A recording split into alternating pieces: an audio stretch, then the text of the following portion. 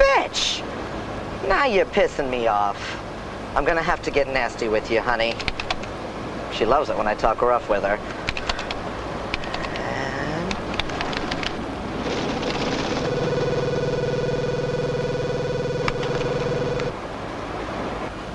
And... Got you, you whore. Access permitted.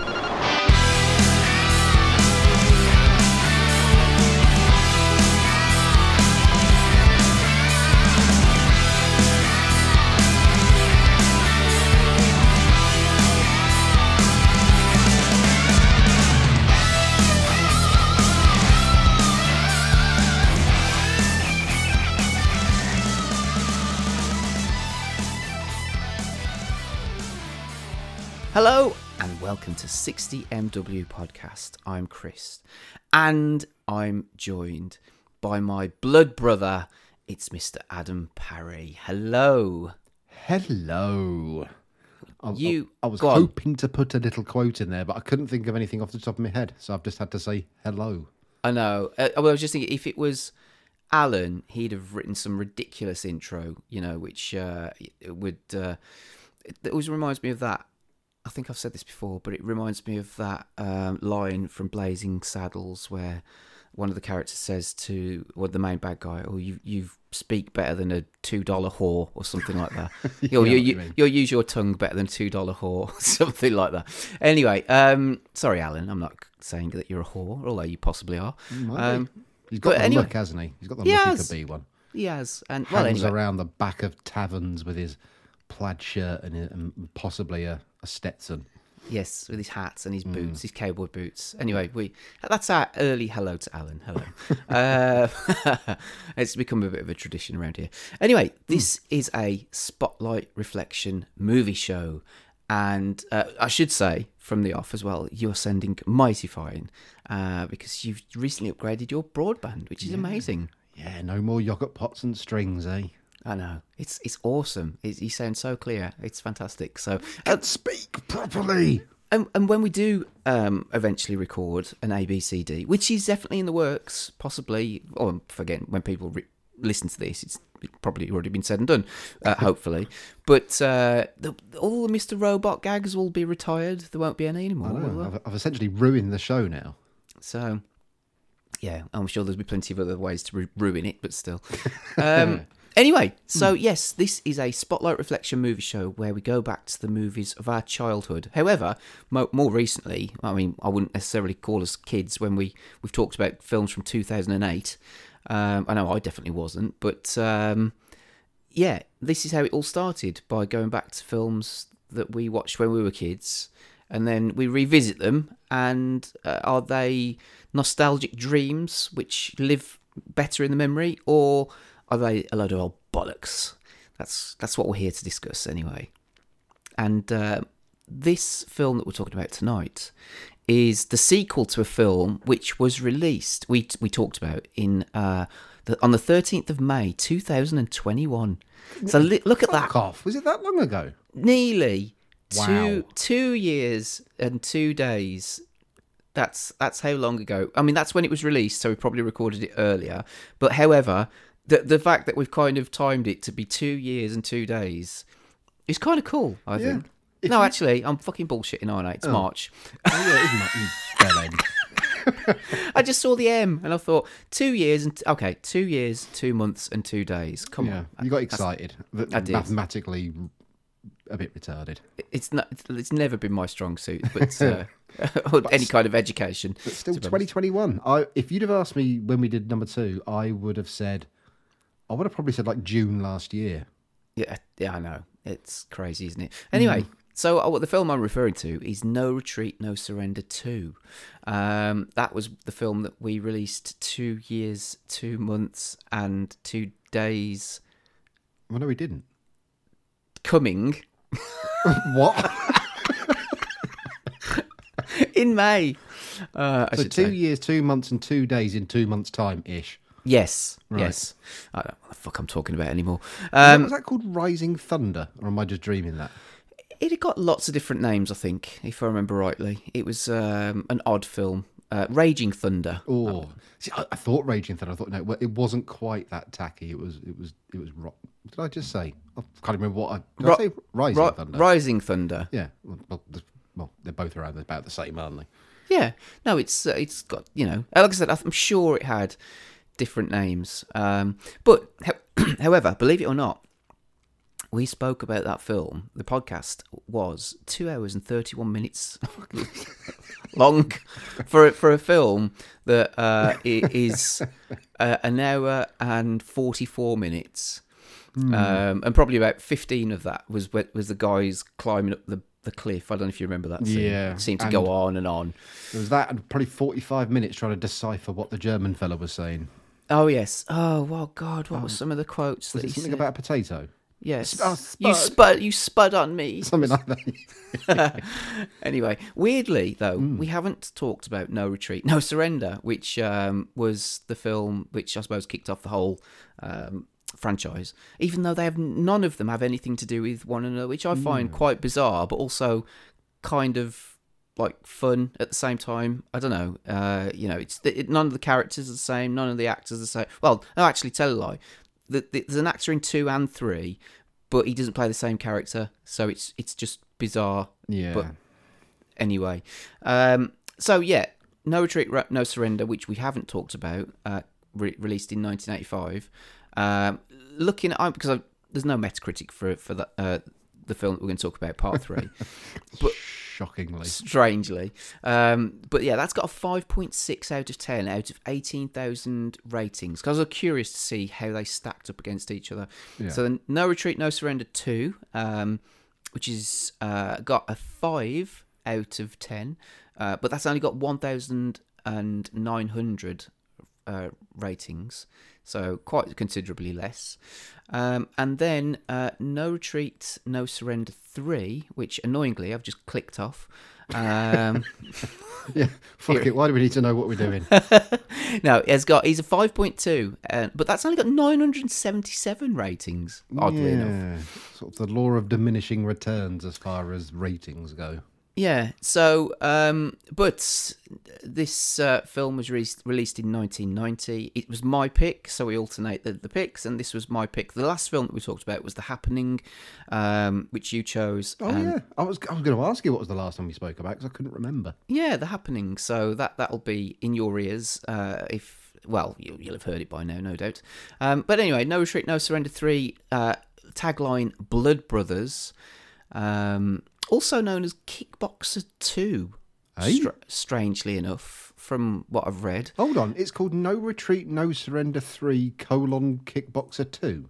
No, right. Blood Brothers. Huh? It's called Blood Brothers, but it is, from what I've read here, it is also known as, film was released as Kickboxer 2 in Europe, which makes no sense. It makes zero sense if it Because as a sequel to Kickboxer, or I don't know if it was a sequel to Kickboxer, but it was released because I'm sure there were sequels to Kickboxer. There certainly was. I've seen a couple of them. Have you? Holy shit! I know that isn't Jean-Claude Van Damme's character supposed to be killed off in the second one or something like that? I think so. Yeah, I think it's the same fella is in 2, 3. There might be a 4 as well. Bloody hell! Yeah. But yeah, anyway. So yeah, and so Lucas Lowe directed this. I have no idea.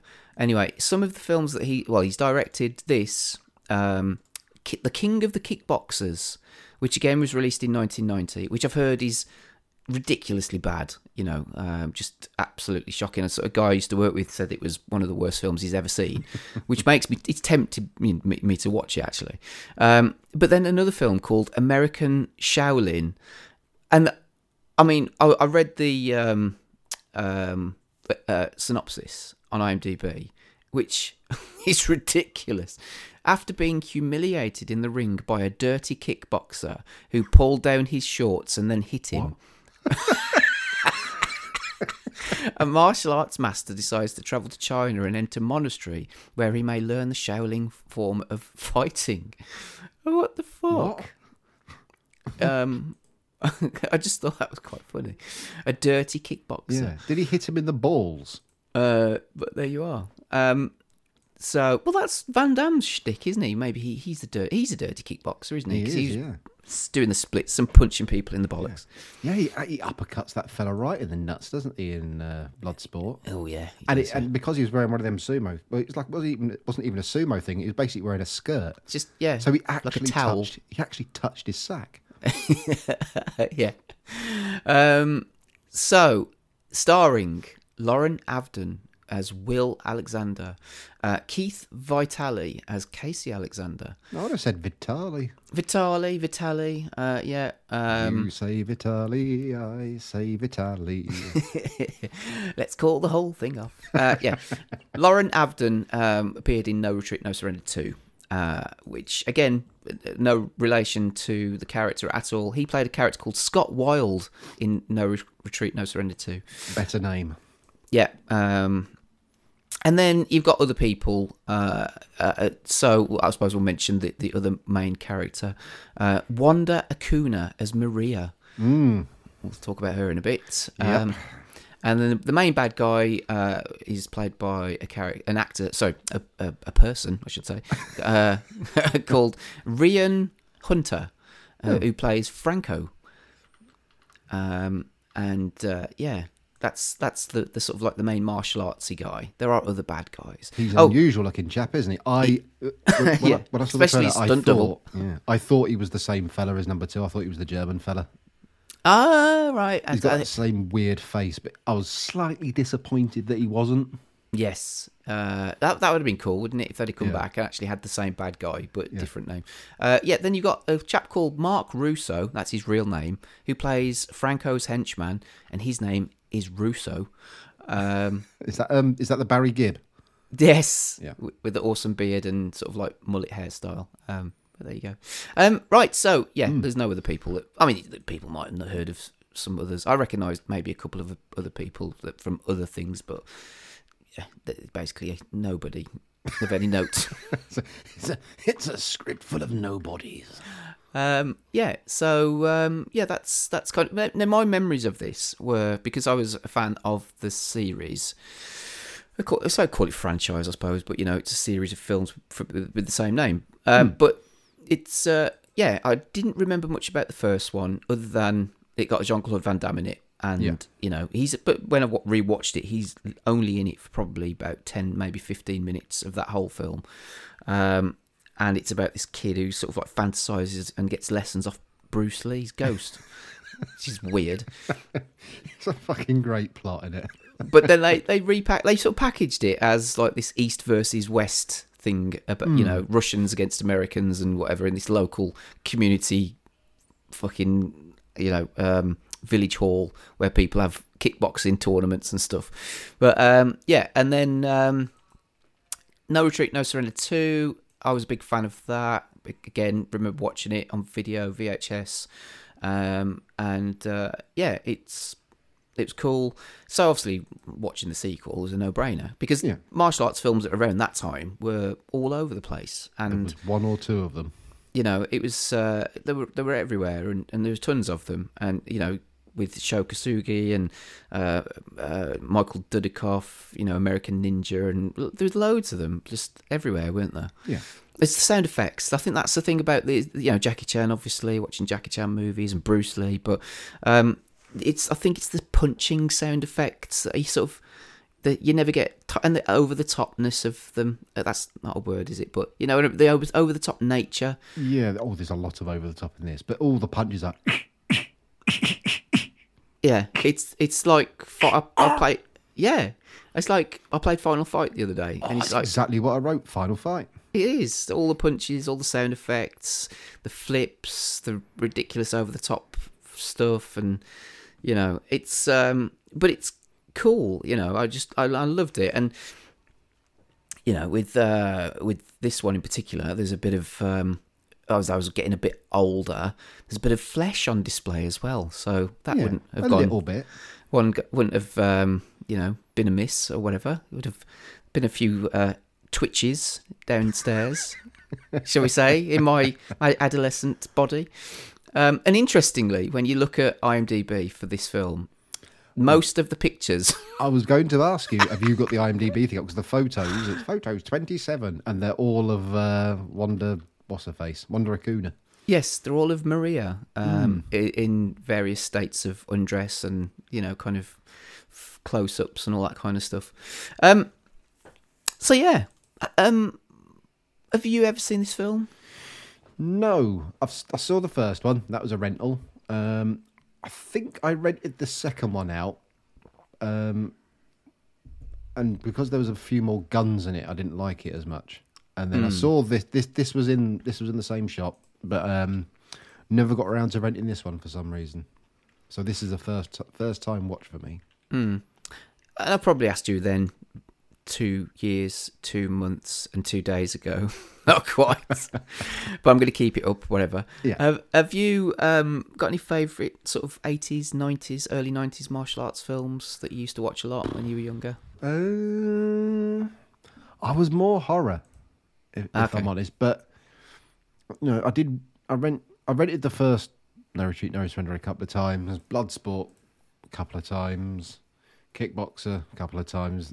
The sort of ones I'd rented a few times, sort of thing. But the choice was limited. Where we used to rent the videos from, they were more horror orientated. It was very weird because there was one shop on like at the edge of our estate which had like your big hitters like E.T., your porn shelf, and then like a horror shelf. But if you went over the railway line to the other side of town, there was a vegetable shop there. And in the back room, that was their VHS room. But in the middle, there was a big table of vegetables, which is weird. So you could go in there and you could pick up your parsnips and your cauliflowers. But then they had like full sets of films. So on their rental shelves, they'd have like Friday the 13th, but they'd have one all the way to, I think the last one I saw in there was Jason Takes Manhattan. And they had them all in a line. And they had that for any film series. They had them nicely laid out in order on the shelf, and I always appreciated that. Oh, I like that. Go and pick up a bag of spuds and pick up an Nightmare on Elm Street or something on the way there. Exactly. You just work your way down that particular part of the shelf every week because you go, oh, I'll rent part 1 this week, part 2 next week, part 3, and so forth and so on, or the other way around, so on and so forth. Fantastic. I don't have any figures on how well the film did. I kind of hazard a guess it wasn't in the top 10. I don't think it was released theatrically. I think it was a sort of straight to video affair. I'd imagine it did fairly well on video though, because like I said, it's martial arts and it's third in a series potentially. So, was there ever a fourth? No, I don't believe so. I don't believe there was. I think that was it. It's a trilogy. I mean, everyone makes fucking trilogies these days. Well, it's kind of a trilogy, well, it's not. It's a trilogy in name only, isn't it? Because but they could have had No Retreat, No Surrender, Forever. Oh, that's amazing. I like that. No, I can't see that there's ever been a fourth one. To be honest with you, no. I think that's it. That's awesome. They should do that. You should start do a crowd fund or a Kickstarter or something. Get the original actors back in. And Cynthia Rothrock was in the second one. Get her in it. Yeah, that's true. Yeah, that'd be cool, wouldn't it? Anyway, be like a good version of the Expendables. Oh yeah, do that martial arts version of the Expendables. Yeah, kicking ass and whatever, and beating up some of these new pretenders. That'd be fun. There you go. Coming soon to Kickstarter. 60MW presents No Retreat, No Surrender, Forever. Yeah, awesome. I'd watch it, but anyway. So, do you have a synopsis? I do. There is an synopsis because I haven't got one to choose from because I've no Metacritic. So the synopsis for No Retreat, No Surrender 3: Blood Brothers is thus: 2 feuding brothers, one a policeman and the other a martial arts expert, of different political views, join forces to avenge the death of their father, a retired agent, killed by the mafia. Was it? Not strictly true. No. I don't think that last section. I don't think the mafia are the ones that killed him. No, that's what. And also, one a martial art. Well, both were martial arts experts. Yeah, I suppose the one uses guns more than the other. Well, the other one doesn't use a gun at all, does he really? But it should be one an agent, one a lazy hippie. Yeah, he's not a policeman anyway. Like you said, he works for the CIA or something, doesn't he? Yeah. So the synopsis gets one bit right. Well, actually, it doesn't. It says join forces to avenge the death of their father. Well, they don't really. No, they go off on their separate ways and just kind of It should be. stumble amongst it, upon each other. And also, so I mean, they put down that his dad's a retired agent. Why didn't they put down that, his son's an agent as well? It should be two feuding brothers, one an agent, one a I don't know what he is, a martial arts person of different political views, join forces to avenge the death of their father, a retired agent, killed by some people. We don't exactly know. Well, they're terrorists, we think, aren't they? But what their cause is, we don't quite know. But Well, you tell me. The tagline is "Blood is thicker than water. Brothers don't get along; they get even." That's one of the taglines. But then on another video cover, it says, "The first was for honour, the second for his country. This time, it's family." Again, It's different people. different actors, different Different characters, different stories, so that none of them have any connection, but they've somehow connected them. Fair play. Yeah, somehow. Yeah. So actually, I'm looking at the UK VHS cover, and it does have that tagline. So they obviously are trying to connect the dots with the franchise and whatever. So Yeah. anyway, there you are. Right. So shall we listen to the trailer for this film? Here is the trailer for No Retreat, No Surrender 3. The first was for honor. The second was for revenge. Mac, we gotta get her back. You want to start a war? You got one.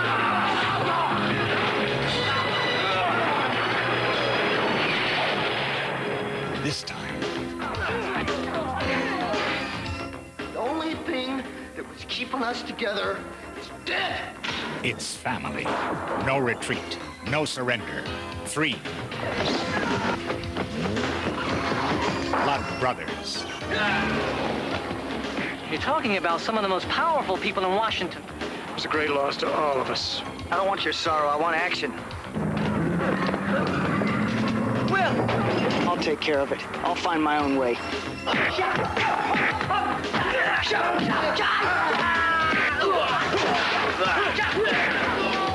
You know, we could use a man like you. I'm listening.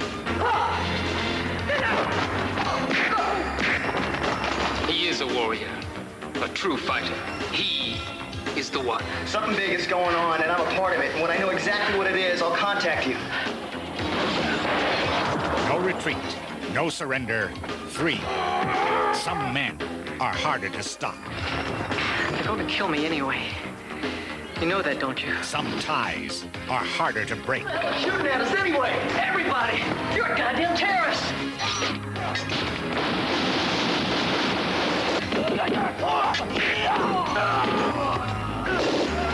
No retreat, no surrender.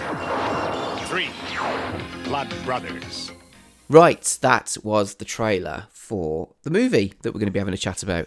Now, we get to one of our favourite sections, for us anyway, of the show, is finding out how many pages of notes we wrote about this particular film. Oh, yeah. So, first of all, I wrote notes. Ooh. Russell. But how? What page size is it? I am on A4.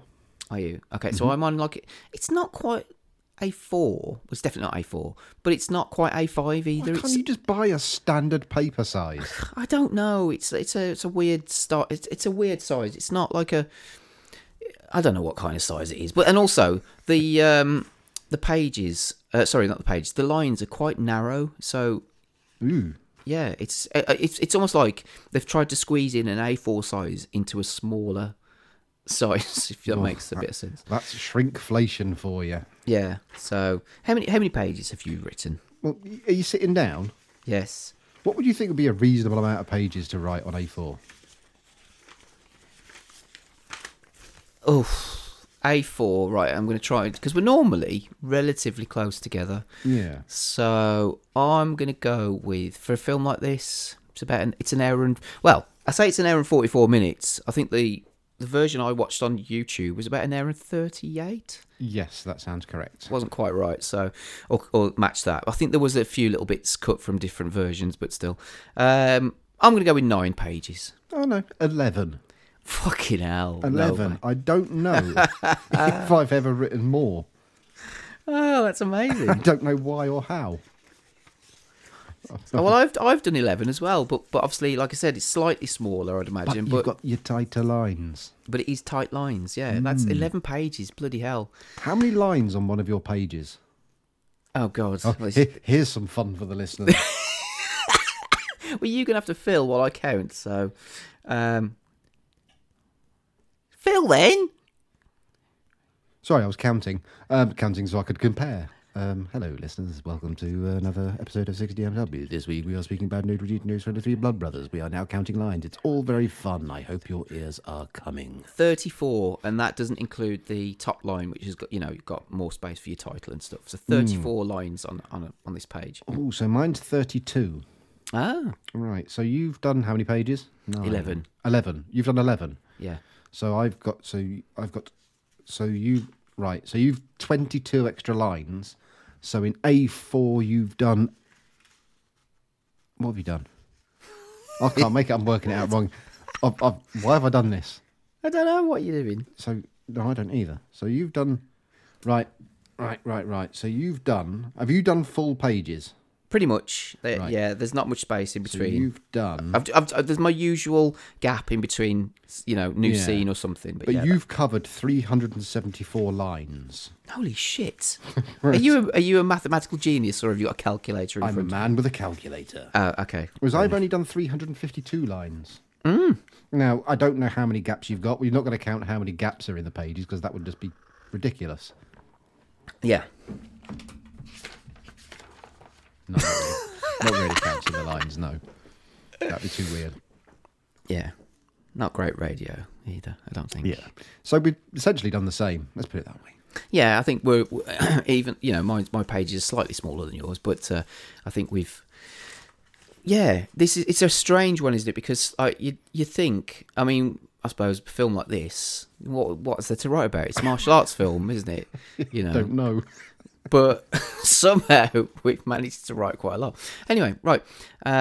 So we've got our pages. Yeah. Let's get into this then. So Yes. It opens up then with like an American flag, which is backwards. I thought that. Why was it backwards? Which, first of all, I thought was just a slightly strange way. Why not just flip it round? Or... Well, it's not backwards, is it? But why? Well, no, it is, I suppose. Yeah. Well, It's double-sided, isn't it? But when do you ever film a flag where the pole's on the right-hand side and it's flapping to the left? Yeah. Well, like the stars are on the right-hand corner, aren't they? Instead of like the left-hand corner, which is the way you'd normally see an American flag. But was that a statement? Is it something to do with something's not quite right? Probably not. I don't think you're reading way too much into that, but possibly. And then so we get, it introduces us to Washington DC. There's lots of monuments and that penis thing. What's it called? I don't know. Alan's going to shout at us. Something column, not Cleopatra's Needle. No, that's in. Is the Capitol building one of them as well? Possibly. It's not the White House, I don't think. Oh no, the White House is the first shot. Is it the White House? Yeah, after the flag. Yeah. God, we sound like we know what we're talking. No, we don't. I was going to say our knowledge of American landmarks is shocking. I know what it is. I can describe it. It's the thing in Spider-Man Homecoming, which he climbs up. It's that thing which Forrest Gump speaks to. Yeah. He doesn't speak to it, but he's the other side of it, isn't he? Yeah, it's a big tall thing. It's got not a river, a square lake thing in front of it. Yeah, it's a thing. It's a thing. Anyway, Giant phallus. and anyway, And then, it all kind of kicks off a little bit, and there's police, the sirens you can hear in the background. And It's all the police, not just some police. It seems to be all of the police. Is it a bank? well, that's it. See, I wrote bank, but then I crossed it out because I wasn't sure, because it's, and then I rewound it a little bit. I rewound, sound like a proper VHS, but you know what I mean. I sort of went back a scene, or I was like, is it a bank robbery? Because it kind of looks like it, but I don't think it is. No, I think it's supposed to be a bank. Externally, I think it's supposed to be a bank. Yeah, but is it sort of like a government building or something like that? I don't know. No, I'm not sure. I don't think it's really important, to be honest with you. But anyway, there's lots of panic. There's a sort of a gurning man with a crutch. Yeah, it takes up the scene for some reason. It was unconvincing in crutches. That was what I wrote. Yeah. I thought, why is he front and centre? Was my thought at the time. Yes. I should say as well, it's always fun that there's what you or me watch a film that we've never watched before, what your impressions of it are. So, and then you get these like amazing zappy credits. It's the worst title screen I've ever seen. We've got like, obviously no retreat, no surrender at the top. A giant 3, and then Blood Brothers sort of weirdly halfway up the screen. But let's have 3 different fonts to make it look like nothing fits. And why was there laser blasts? And Pew, pew. I don't know, but yeah. And then you get this quote, which is kind of, again, a bit weird and out of place, but still, the quote is, power comes from the barrel of a gun, by Mao Si Sung. I'm guessing that is, or it's spelled T-U-N-G. Tongue. But, and then it's sort of like gunfire, and then it kind of cuts to this guy or somebody holding a gun and shooting in this building. Everybody's panicking. And he shoots down like this American sign, like a sign with, it's got American stars and stripes on it and stuff like that, hasn't it? Yeah. Sorry, I've got a fucking dog outside as well. I need to shoot that cunt again as well. But yeah, because there's all the police are outside. They've got snipers as well. Would yes. all of them turn up for one bank robbery? Like 400 policemen, about 30 different snipers, and they're all.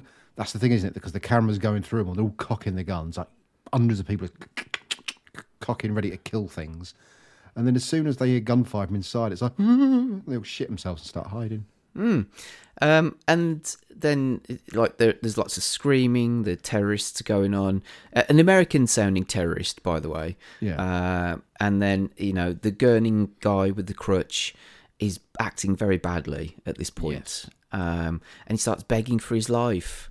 He's like, "Please don't kill me. Please don't kill me." And then there's this woman who's sort of like next to him, looks like quite a fit woman, I'd say, quite attractive. For the time, she's very 80s. Yeah, quite attractive. And he's like, kill her. So, and then the terrorist says something like such humanity. Yeah. This is what we fight against, and we will win. Yeah, win what?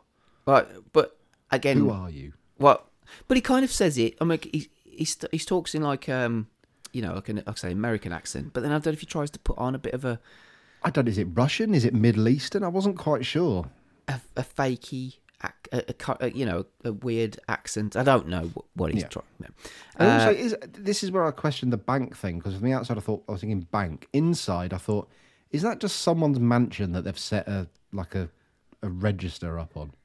Yeah, because it's like a fucking Resident Evil mansion. He's actually in it. Yeah. Oh no, he says something like Americans, such humanity. Because obviously, so that's what he's saying. He's like, he's obviously terrorists fighting against Americans, but you don't get any more about that. And then it turns out that the crutch is actually a weapon. It is. Did you see that coming at all? I was wondering why he was featuring quite so heavily, because he stands out from first scene, because he rickets his way across the screen when he's sort of being corralled into a group of scared hostages, and then when he starts speaking, it's like he's someone.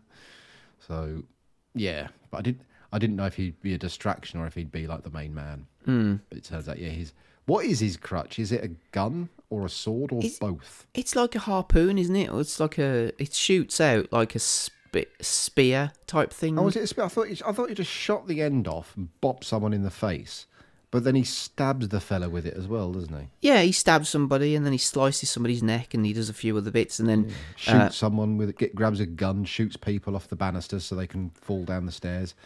Have to admit, little bit disappointed at the lack of blood packs. yeah. So Squibs. he so the woman sort of like gets up to run for some reason. He sees it, then he sees a guy in a balcony, and he goes to save the woman, which he does, but then he gets shot in the arm, and it's a pathetic little It's shot. a graze, isn't it? It's the same as. I'm trying to think. It's the same as I can't even think what it is. What would be the equivalent injury? It'd be like it's like grazing your forearm against a semi rusty nail, maybe lightly. Yeah, but then he grabs a gun and he does like a slow-mo kind of Max Payne style-y jump, shoots the guy off the balcony. The guy on the balcony, well, you think he'd just kind of fall backwards or something, wouldn't he? But no, he does a flip. Because momentum from the bullet would take him backwards. Yeah. But no, he does a flip somersault off the balcony, which is kind of awesome. There's a lot of weird gravity-defying reactions to being hit and or punched or shot in this film. Yeah. And then the guy who saves the day does a little flip kick thingy, which I used to be able to do when I was a kid. I always wanted to do them because of watching like films like this. So, you know, kind of, it's a bit like a backwards worm. Are you talking about what? Just lying on the ground and you flip yourself up onto your feet? Yes. Yeah. Yeah. Because I just wanted to be able to do that. And when I could pull it off on the odd occasion, I thought, oh, wow, like a fucking ninja or something. You can't do it now, though? No. Well, I haven't tried it for many years, but I'd probably break a hip. Well, give it a go. No, I don't. Go on. Do it. What, right now? Yeah, absolutely. Yeah, maybe I'll. Because then you could just say, yeah, I did it. And no one would know any different. Yeah. No, I don't. My knees and everything else these days. It's not a good idea. You just hear you Just crack. trying, and then it's the sound of someone snapping various stems of celery. Yes. So yeah, he does a little flip kick up thingy, and then the guy who said, you know, about mocking Americans, he does this cheesy sort of like little smile, and he says, "This is the kind of American that you're up against, and you don't stand a chance, you asshole." Yeah. And then he smiles. Does he smile at the woman then? Yeah. So the woman sort of like comes up to him, and she's dripping at this point, I think. You know, you can hear her squelching onto the scene. But he does the most weird smile. So odd, isn't it? It's the kind of smile that Jeffrey Dahmer would have given someone. Yeah, I wrote down, he smiles and looks at her as if he wants to eat her liver or something. He's like, oh, I'm going to fucking eat you. It's so bizarre. Yeah. It's not a sexy look or anything. It's quite a strange one. Anyway, then we cut to a guy who's standing at a bus stop, which turns out to be fake. I called him not Emilio Estevez. Yes, this is Lauren Avden. This is his character. And then, and he gets attacked, and there's a few karate moves and stuff like that. I think, to be fair, he's got some quite good skills. Yeah, I mean, there's some overcomplicated moves, like when he sort of runs off a wall and kicks someone. Yeah. It gives that person plenty of time to step back or block. Yeah. But not very efficient. But no, and then it turns out it's like a self-defense class. Yeah. And which makes no sense. Because he says contact training is the only way to survive the street, i.e. you've got to do this contact training, and he's telling that to a group of people who are just sat on the floor watching, who then don't get to do the lesson that he's teaching. Yeah, because they get to watch him again. Yeah. Much to the upset of the people that he's just beaten up, but still. Before he does that, he gets a phone call, and I should have said as well, if you do watch this film, then have a drink every time you see a boom mic appear. I didn't notice. Oh wow! Okay, so I noticed quite a few different times. There's one right here in this scene. You see like a boom mic appear. It could probably difficult for you to see because the quality of the YouTube clip or film that we watched wasn't the best. It weren't the best. No. It was watchable, but it was, I managed to watch it on like a 50-inch TV, but yeah, Fucking hell, really? it was a bit grainy in places. So. Bit grainy. Yeah, so it turns out it's his dad on the phone, and he wants to get he's having a birthday party, but he wants to get Casey and Will together. Yeah, So the three of them. He wants them to get together, and there's a lot of people who spout a lot of exposition in this film. I mean, this is not one of the greatest parts of it. particularly Casey, Oh. who literally talks to himself, like the plot. Fan-fucking-tastic scene later, but we'll get there. Yeah, go on.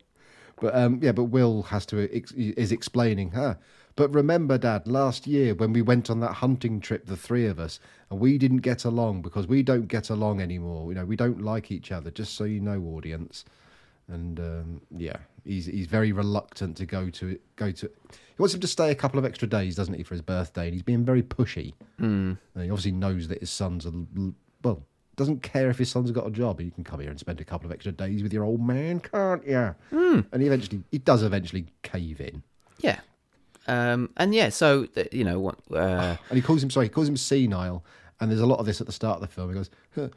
I can't even remember what he says now, but he calls his dad senile. And there's lots of yeah. lots of family laughter. Yes. And so then the dad's at his desk and he's typing into a computer. Well, he's pressing down a lot. He presses the down key about 30 times. And you know it's a computer because it's making lots of bloopity bloop sounds. Yes, and he talks to the computer. Let's see what mysteries you can unearth for me. What the fuck? He's just letting you know what he's doing. And then you get this picture of a man on the screen. who Well, looks- eventually, yeah. as it's loading. It's like when I used to try and look at porn pictures on the Dreamcast, dial-up kind of connection. Waiting for it to sort of like, oh, come on. Anyway, It did have 2 floppy drives though, so it must have been quite posh. yeah. And so anyway, then a car pulls up outside the house. A couple of men get out. They've got sunglasses on and they're in suits. And so then you get a bit of a sort of a scene from Commando where the dad sneaks up and pulls a gun on. Yeah, because there's like an older fellow with blonde hair and there's a younger fellow with dark hair, and they're walking up to the front door, and then the fella turns around, the old one turns around, and the young fella's gone missing. As he turns around again, is it a gun? Has he got a gun or a knife? It's a gun. Yeah, gun to his head, and it turns out he's dad has sorted out the young one. I mean, the logistics of where he leaves him. He takes him out, takes him about 50 meters away, ties him to a tree, and gets back to his the other fella in about 3 seconds. Yeah, he handcuffs him to the tree. It's very impressive because, then he starts talking to this older guy. Turns out that they know each other. Yeah, they're mates, they're friends. It's all fun and games. They have a weird conversation. What did you do with the child? Yeah. This man who's about 35. Yes. And so then they go in and they're going to leave him to Stu because of you teach him a lesson. Yeah, basically. Arseholes. They're just 2 old bastards who just hate young people because they don't do the job like they used to do it because they're not as good. And again, they have a What do you do with the child? They just leave him there as teach him a lesson.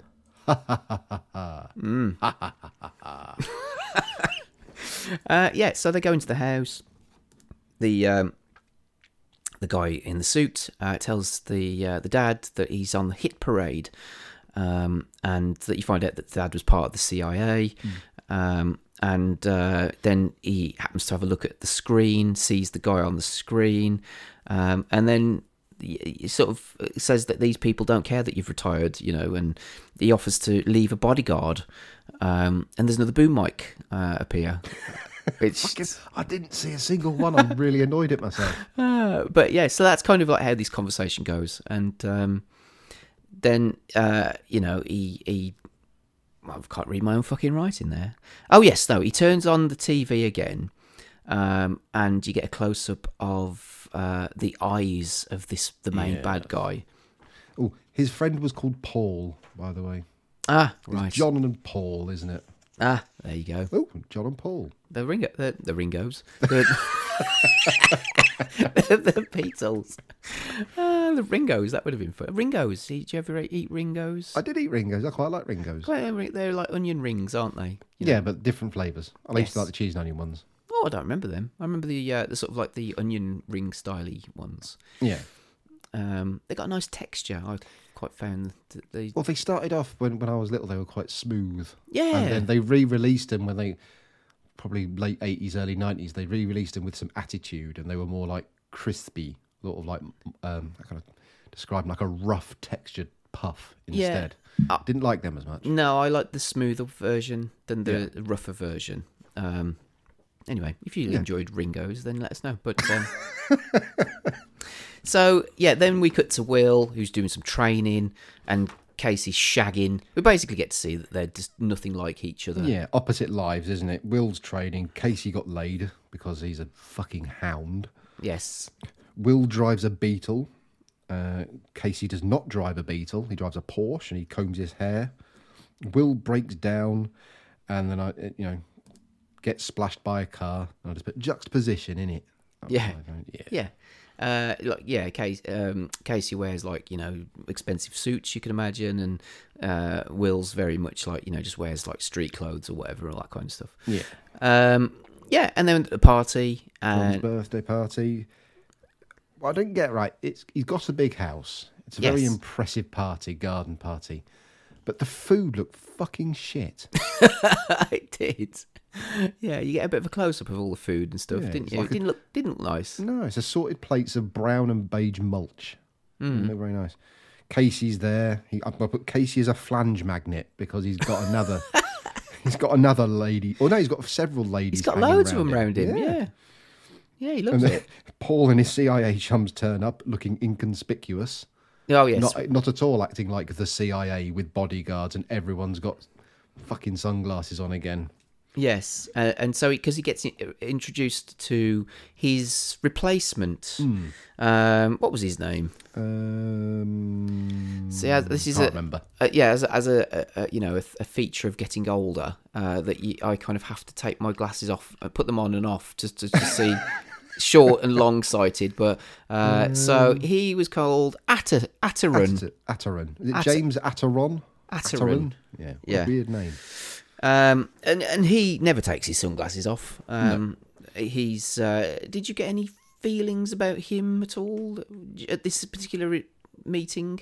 I was thinking if he's not in any way involved, then I'm wondering why he's in the film. Yes. Okay. So. Yeah, and then because Will's late, but then he turns up in his broken VW and just drives onto the fucking garden or whatever. Yeah, there was no. That happened with Paul when he turned up earlier. He's got this massive house, but there's no driveway. there's just some grass leading up to some trees, and that's where people park randomly. I couldn't stand it. I'd need at least some sort of sprayed up parking area on the grass. I couldn't just have people rolling up randomly. No. It would annoy me. I mean, what if it was what if it was muddy or wet as well? Yeah, And you're never going to get your Amazon delivery driver bothering, are they? They're not going to just pull off the road and just go, well, I'm just going to randomly drive across this what looks like a forest to get to this house. No, you need a driveway. You need signage. Yeah. But anyway, so then he rocks up and he's got like this jacket on which has got loads of Russian imagery on it, like the hammer and sickle and various other bits and pieces and stuff like that. And then they just start. Well, Casey starts busting his balls a bit, doesn't he? And calling him little brother and all this, that, and the other. And the background music awful. That's not the first time I've read that. But. Yeah, the music is terrible. And then, but Casey gives the dad a ticket, like a round the world trip ticket kind of thing. First class. How do those tickets work? I don't know. Because it literally just says round the world first class. Yeah. You just rock up at an airport and go, there's my round the world ticket. Do I just get to choose my starting point? Yeah. I don't know. I mean, I would have thought that you'd have had like a proper itinerary and stuff like that. But, you know, you just hop on any plane. I've fucking got this ticket. Just wave It at was them. the 80s, wasn't it, I suppose? Yeah. And so, anyway, there's another boom mic. But Will doesn't know about this present, and he's pissed off about it because He goes off in a huff with his bottom lip hanging out. And then, you know, so they go off, have a bit of an argument. What's funny is Will walks off and you see him walk his way through the trees. And John's like, Will? Casey's like, don't worry, I'll find him. And he steps about 6 foot away, and that's where Will is. He's literally over there. He's standing by that tree. He's standing by his car. Anyway, and then, then they have a bit of a tiff, have a bit of an argument, and... Will calls them all baby killers. Yes, calls them baby killers. Bit harsh. And then arguing about their jobs and respective lives and all this, that, and the other. And he's literally just turned up, and he's already in a fucking. He's not tried very hard, has he? I mean, he's driven all of this way, and you know he's had trouble with his car and whatever. He's been in the car for probably hours, maybe a couple of days or something. And then he's just turning around and going, fuck this, I've had enough. He's turned up wearing antagonistic clothes, threw a wobbly, and fucked off. So I think I'm with Casey at this point. I think Will's a bit of a twat. Yeah. You know, but still, anyway. So then, he gets in his car, he leaves. Then you get a scene of the sunsetting. There's like a 3-second shot of the sun setting, and then it cuts to Will in his car while the Home and Away music goes on in the background because it's emotional. And it's daytime. So I thought, why do they put that there? It's not correct. Because everybody's leaving the party now, and you know it's evening. His dad's at home smoking a pipe, he hears somebody come. Oh no! Sorry. End of the party. The last one to leave is Casey because Casey's got another bit of minge, hasn't he? Oh yes. And Daddy approves. Is it Lisa or Anna or something? Just takes her off. It's like, you young stud, you. Yes, you have your fun because he offers to stay with him, doesn't he? I think so.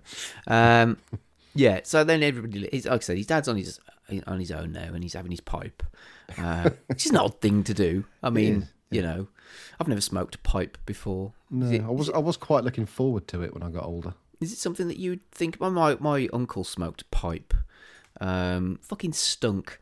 But my plan was to start smoking a pipe when I hit about 67, 68.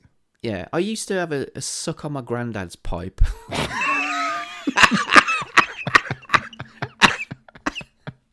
Which is, as those words came out of my mouth, I realised, you know, it's a bit of an odd thing to do. But those things happened back then, you know, it was the 80s. Did they now? No, my granddad had a pipe as well, and as a kid, you'd rummage around drawers and stuff, and I'd find them, and you know, you'd suck them and stuff like that just to play about. Have you never done that? Have you ever sucked a pipe? I used to sniff my next door neighbour's pipe. Because Neville, he used to smoke a pipe, and if he wasn't smoking it, I'd give it a sniff. See, you do, don't you? You've sniffed it. I've sucked it. It's just there was something about the tobacco smell when we were like little school. when we were learning how to read words. Our teacher, because she was a heavy smoker, but she used to give you like words to learn, but she gave them out like in tobacco tins. And it actually worked because everyone really wanted another set of words, another tin, because the tin smelt fantastic. Yeah, you couldn't do that now, obviously. No, I've never been inclined to sort of like try smoking a pipe. I must admit, I don't know, it just seems like a lot of faff and a lot of work, you know. It's an art, you can keep it going for hours. Yeah. But anyway. So he's home, sucking on his pipe, and then you discover, because he realises that there's something not quite right, because he's using his like spidey sense and whatever. Yeah. Doesn't he hear something? He says, "Is that you, Will?" Yes. And we know it's not because the music changes. Oh, that was the other thing as well, is that Will realises that he's left the present in the back of his car in his fucking hissy fit. Yeah. He forgot to give his dad the actual present that he got I him. bet it was a shit. We never find out what the present is. No. I bet it was shit, though. I know. I'm gutted about that, actually. Yeah. It was what can I give him? I'll give him one of the cushions out of my flat. Yeah, or it's a T-shirt that says "Happy birthday, you baby killer." Happy birthday, you senile old child murderer. Yeah. Anyway, so so the dad realizes something's now his house. Fucking hell, it's amazing, isn't it? Kits it up to fucking. It's got weapons everywhere and visible. He just grabs his knife from his knife wall. He's got weapons all over the place, hidden weapons that are visible. There's fucking security things set up to blow up, like set off, things that disorientate you Make no and fucking sense. It's amazing. It's fucking great. I knew it was going to be good as soon as he grabbed that knife. There's traps everywhere. But anyway, so yeah, he gets this knife, and then in the back, just behind him, you see that there's a guy behind him standing there, and he starts to get like garroted. Yeah. And so he has a bit of a struggle. There's a bit of a fight, and then he stabs him. He stabs him, and then his stuntman spears him like fucking Edge out of the WWF. Yes. Spears him over the handrail of the stairs. He doesn't just kick him or push him. He actually launches himself. Like he's been shot out of a rocket. And that's the first time you get someone with rocket propulsion going through something. There's a lot of them in this film. Yeah, and then so anyway, he falls backwards off this balcony, smashes his head in, and he's dead now. Then we get a very quick shot of Will by a phone box. Yes. Because we need to know that when the phone goes, then it's Will. So we needed to know that Will was by a phone. So we believed that he was on a phone. Didn't need it. Didn't need the shot. If he'd have got a phone call, it'd have been Will. I would have thought, Will's got a phone. I wouldn't have thought, how the fuck is Will speaking to him? Yes. What black magic is this? But then the line gets cut, and Yes. then the dad gets kicked, and then His stuntman gets kicked. Oh, anyway, yes, because yes. he's not even wearing a wig of the same colour. but then so the man on the screen appears, Franco, and then so there's this whole little conversation because they all almost kind of like seem to know each other. Now I'm in my head picturing this. There's like this backstory about how Franco used to work for the CIA, perhaps. Yeah. And then because he makes reference to like the dad John says, about his Franco says something about my son died, and that was an accident or it wasn't supposed to happen. Yeah. And he calls him Franco, so he knows who he is. Obviously, when he's on the screen or whatever, he's after him.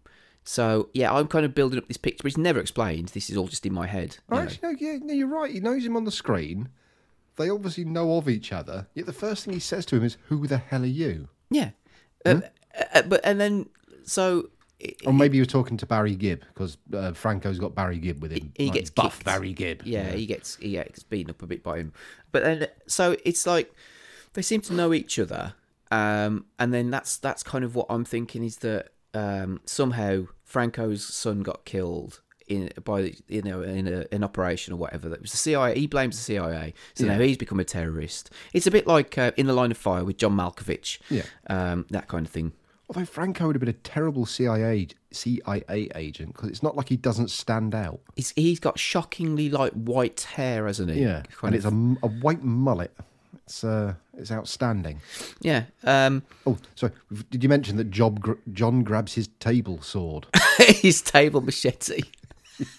So they start beating him up and whatever. And yeah, like you said, he's got a machete just hidden under the table, which he pulls out. And then it's either for people who are attacking you, or if you've got a particularly difficult butternut squash that you need to chop in half. Yeah. So then there's a bit of fighting and kicking and all that kind of stuff. And he uses his electric painting as well, whatever that was. Flashbang portrait. Yeah, there's flashbangs. There's all sorts going on. And then his cocktail table gun. Don't forget that one as well. Oh yes, he's got a gun hidden. So then he's got this gun which he it gets kicked and he's getting the shit beaten up. He's getting the shit beaten out of him a little bit. In this. And so then, and I seem to remember when I was a kid watching it, thinking, they're really beating the shit out of this old man. Do you know what I mean? And feeling bad for him. But anyway, then they go. He's by a balcony, and Franco's standing there over him, and John sort of like goes to pick up his gun, and he says, "Go on, do it."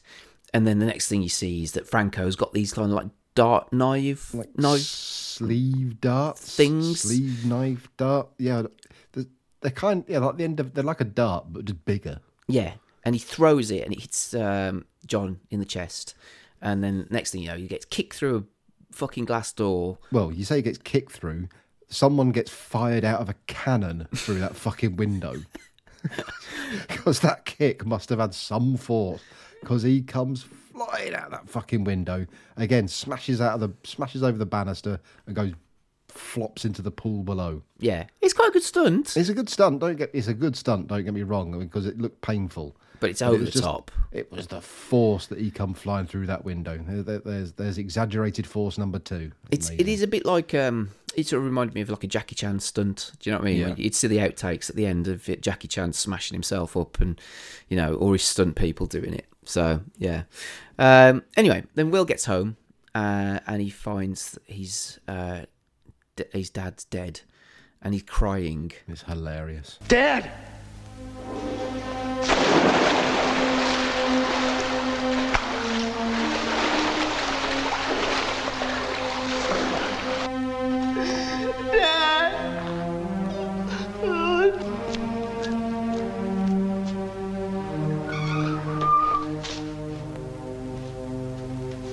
Will, so you decided to come back now, huh? Good. Now we can... Dad! What happened? What happened? Where the hell were you? Coming right back. He's dead! It's your fault! You should have been here! Shut up! Just shut up!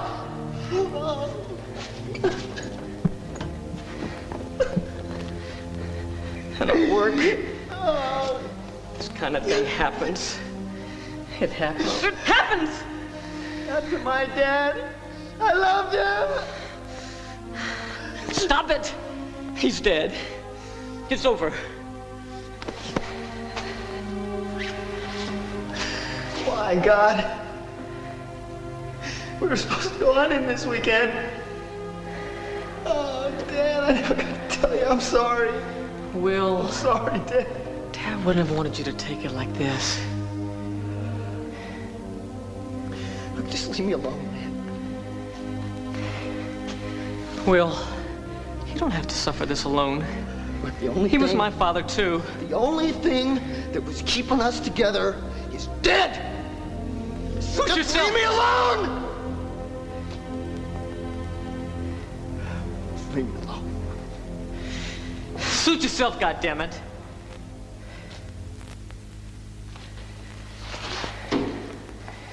I'll take care of the bastards who did this. And then Casey shows up. Now, and this scene is probably, it's up there as one of the worst acted scenes, It's amazing, isn't it? because there's crying, there's arguing, and This posturing, posing. yes, Sort of, do something that makes it look like you're forlorn. What about if I lean with my head in my elbow and my other arm sad on my side? Just lean apart from each other. You cry. You say "Dad" a lot. Casey says, this kind of thing happens in our line of work. And then Will says, but not to my dad. yeah, he goes, "Why God?" And well, that's the thing. See, like Casey's kind of taking this all in his stride. Like, oh, he says something like, Dad wouldn't want you to take it like this. How the fuck would he want him to take it? Should we throw another party? Yeah. Casey covers his body with a small towel. A bath, like a bath towel type thing. Yeah. And also, they're tripping over each other's lines a little bit on this. So yeah, it's pretty bad. And then but it's funny. It is. Yes. It's hilarious to It's watch. fantastic. It's really, really funny. And then, so anyway, you get the funeral. You can't just say you get the funeral. You go on. What the fuck is going on with this scene? So the funeral, it's almost like it's a state funeral or Yeah. something. Because Hundreds of people marching outside that famous statue that I don't know the name of because is I'm it from terrible. Iwo Jima, is it? Where they're sort of like, the American soldiers pushing up a flag. Yeah. It's quite a famous. Hundreds of people in front of that. They're all marching. They're all playing trumpets and French horns. What and is that everything. music as well?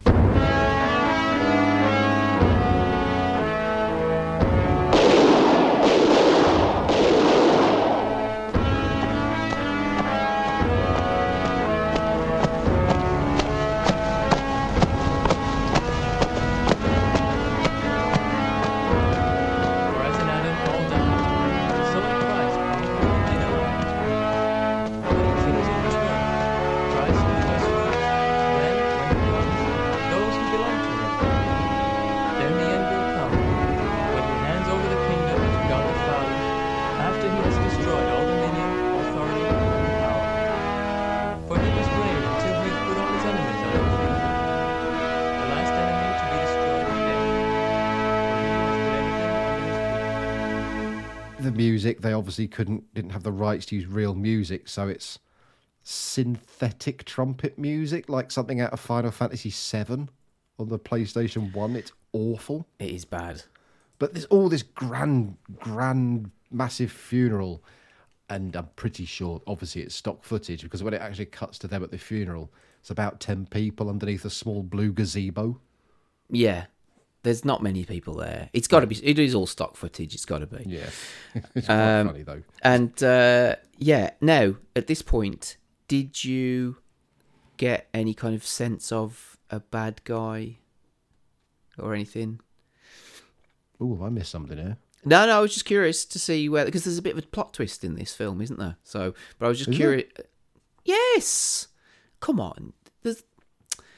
I don't want to say it until it happens. You've already mentioned it, haven't you? Yeah, but I was asking. So, at what point did you kind of think or get an inkling that there may be actually rather than Franco, there's another bad guy in this film? Yeah, well, when the plot twist first appeared, it was like, why are they there? So I was thinking maybe that's going to be something that happens later on. Right. So Definitely at the party then. Definitely now as well. Hold on. Because he's a bit of a twat, isn't he? I mean, like, he's an arsehole. So at the funeral of the guy of their dad, because Will wants action, and he kind of shoulder barges past him. He's willing to fucking kill him by the sound of it. But then this guy, the replacement, says to Casey, "Aren't you going to apologise for him?" Like, so, and he's not going to apologise. It's like, you think, well, hang on, he's upset. It's his dad's funeral. You'd let it go. But I went to him to apologise. Yeah, like, fuck off. So then, anyway, Casey goes off to talk to Will, and they leave each other again because they're not happy. Yeah. And then we go to the CIA. Yes. And Casey's there. We get a lovely walk through the office to office-style music. Yes. And then the replacement, his dad's replacement, I can't think of his fucking name. Anyway, the bad guy. Jack Ataron. Ataron, that's it. He's there playing with a model plane, which is on his desk. Yeah. He's also got a wonky sign outside his door. I didn't notice that. Yeah, it's wonky. It's not straight. I thought surely the CIA would afford, a spirit level. And then the other guy, did you say his name's Paul? Paul, Mr. Paul, just Paul. He's there, the sort of like the good guy in charge, so to speak, the good baby killer. He's there, and Casey wants to get involved, but obviously because he's family, they won't let him get involved. Yeah. And they kind of say, you've got to go on holiday. Yeah, it's too personal, Casey. And Casey just says, it is personal, god damn it. Yeah, he was my father, damn it. Yeah. But yeah, they tell him to take a holiday in Hawaii. Go to Hawaii instead. We'll pay for it and everything. Just get the ticket, and we'll pick up the bill. Yeah, and so he goes looking. So anyway, obviously, he kind of agrees to it, but he's clearly not going to. And so then he goes looking at these different files, and one that says top secret. Yeah, it's bad when it says top secret on it. But there's tons and tons of files in this room, and he just happens to come across the one that's got his from his dad. He has done quite well there. Actually, why would a top secret file? The photograph of his dad inside the file is of his dad like on a hunting trip, like smiling. Yeah. So it's like a family photo. Why would that be the photo in the top secret file? The next scene, because after he gets the file, we get lots of shots of like reel-to-reel data banks and computers and stuff, and he meets that fella called Franklin with a moustache because he's got the top secret file, but it's missing information, and then it shows the computer area because computers are obviously quite new. It's like all like beepity boopy futuristic stuff because there's old fucking reel-to-reel discs and all that kind of sort of shit.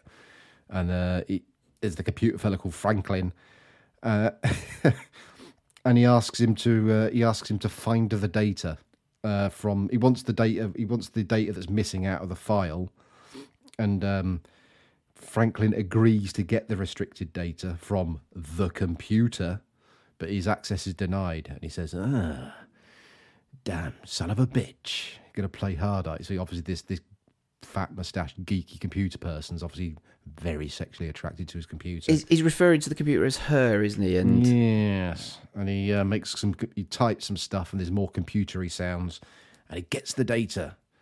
In case he asks, ooh. He says, "Could he get it printed out?" And he says, "You press that button there." In case he sits down, that's just the one where he reads out loud everything that's on the screen. Right. About Franco, so we as the audience know what's happening because he's just a massive amount of exposition of him going, what's Franco doing here? Who's Franco? Let's see what Franco has to do with my dad. He was working on the case for 4 years before he retired. He got a lot of the guys working for Franco, but never got the man himself. But what country is he working in now? Ours. Most current intelligence. Last known operational center, Gulf Coast, Florida. That's in the USA, all right. Why is Franco here? Unknown. What do you mean unknown? I guess I'll have to find out on my own. yes. So, but before that, so like Yeah. you said, this guy who's accessing this computer for him and is referring to his calls it a bitch, and he loves it when he talks rough to it or something like Yeah. that, or loves it when it treats him rough or something, and then he gets the data, and the line he says, and I had to rewind it a few times. He says, "Got you, you whore." Yes. What the hell? I don't know if I've ever called my computer a whore. I've called it other things. when Yeah. it's not been working, but yeah, a I've never whore. called it a whore in a sexy way. No. But yeah, so anyway. So yeah, like you said, it's so weird because he's now sitting on his own because the guy says, look, I can't be part of this, and this is how you print it off or whatever, and if you want to print it off. And he just speaks He's reading out exposition. loud, yeah. Why has this happened? Where is it happening? When is it happening? How is it happening? And he just... So Franco's in the Gulf Coast, is he? I wonder why he's here. What could Franco be doing? And he types in, why is Franco here? So he's treating the computer like a fucking text adventure. Oh, that's amazing. It is like he types, why is Franco here? Unknown. It's like, that's not how computers work. Like you said, maybe an early sort of like a mid-80s text adventure. You know, where am I? Look in the room. Eat apple. Examine. That was my favourite word that I learned growing up. Examine. Didn't know what it meant, but, it's like things happened when you typed it in. Playing The Hobbit on the Spectrum or something like that. Yeah. Anyway. So, then Will, he's on the roof of the CIA building randomly. How would he get there without being spotted? He watches Casey, leave and... he's like, okay, I know what you're up to. Yeah. Why would he need to go on the roof? Why couldn't he just wait in the car park? Yeah. Anyway, Casey sees a body on the floor Yeah, Casey falls for the old man in drag act where people hide in the rafters of a car park. That old chestnut. Well, from a distance, it does look like a woman, like a blonde woman, and she's just lying there by a car. And so obviously Casey's thinking, oh, I could have sex with this. You know, he's seeing the opportunity, isn't he? He's probably seeing that thinking, I don't even have to make this one unconscious. It's already done for me. And then, like you said, he gets attacked by a ton of people. Like, he's just jumping out. And I think one of them's got like a baseball bat with nails sticking out of it or something like that. It's like they're hardly, sort of sophisticated terrorists, aren't they? No, they're just thugs. But yeah, then, like you said, the guy, I was thinking, oh, what the hell's going on here? And then all of a sudden, because even when he got his wig ripped off, I'm thinking, what the fuck's going on? Oh shit, that's the guy, that's the woman, that's the... Yeah. What's going on here? I'm not convinced that when you see the shot of him on the floor, it is actually a woman. Right. Because it did surprise... I thought, even when he that boots Casey, I'm sure the voice that came out of it sounded like a woman. It was only when they stood up, then they replaced it with a man. So yeah, but Casey ends up in the car, and everyone just starts hitting the car with whatever instrument they've got, baseball bats, axes, and whatnot. And the most obvious route of escape is to launch yourself through the back windscreen like a fucking missile. Again, launch number 3. Where did he get the purchase from to spring out the back of that like a fucking bullet? Yeah, and like he does smash through it, doesn't he? It's not like you just bounce off it; he smashes through. There's a fight scene and stuff like that. They're both having a bit of a scrap because Casey gets pushed out of the way of a car by his brother. Yeah, Will pops up. Which I'm not convinced that car was trying to run him over because nobody gets out of it to stop. No, more people turn up, but not from that car. So where do they come from? So yeah, and then Will's fighting. Casey gets a gun and just shoots them. Because that's the difference between them, sort of thing. Casey doesn't say thank you. No, he just lambasts his younger brother, saying, "Told you this was the big league. Don't you worry. You go back to me flat. I'll sort this out." Yeah, but he seems he seems in shock, doesn't he? Yeah. So, yeah, and then Will goes to his apartment and he sees the file. How did the file get there? Casey hadn't left the building at that point. I know Casey gives it to Will. Oh, right. Yeah, gives him the file and his car keys. Ah, there you go. And you get a bit of soap music as Casey sorts shit out. I manages to cover up the fact that he's killed 6 people or whatever. And Will gets to look around his brother's life. Yeah, everything's pristine and new, apart from Casey's sheets that would have been crusty full of muff juice. Yeah, and so then the whatever his name is, fucking sunglasses bad guy, speaks to Casey and tells him to, you attract things, don't you? Bad things and whatever, and you need to go on holiday. And so he says, okay, I'm going. And he goes back to the apartment, and but Will isn't there. Yeah. And he's locked him out as well, which is a bit annoying. But then, how did Will get out? Yeah. Oh, assuming there's a latch on the door, actually. Yeah. So Will's left, but left the keys and the note inside the flat. And Casey's really annoyed that he can't get into his own flat. Only it turns out he can, because then he's inside his flat. How did he get in? I don't know. And there's a note, which, he says he's gone back to train. Yeah, but the keys were next to the note. And he's like, Will. Oh, God damn it, I can't get in. And then he's inside. Yeah. And so, yeah, he said the note says that he's gone back home to teach class. And then, again, Casey's talking to himself, giving us more plot. And he's like, what a load of bullshit, And so, he's going to go off and he's packing up his bag to go and save him. Going off to Florida. Yes. Which, again, is hilarious because Will goes to Florida and he gets some steel drum music. I'll tell you what it's like. It's like, it sounds like music that should be in Super Mario Sunshine. Yeah. Or some Nintendo Beach-based music. My question is, to be able to film where they were filming, did they have to make basically a tourism video for Florida? Yes. Well, because you get lots of women now in bikinis. Yeah, skating girls. And weightlifting girls. their asses. Yeah, just asses. And they're looking at the camera, and then they're looking at... and then Will's sitting in his car looking at them, and he gets a beach ball thrown into his car, and it's like all these fit women come over and, get it out of his car.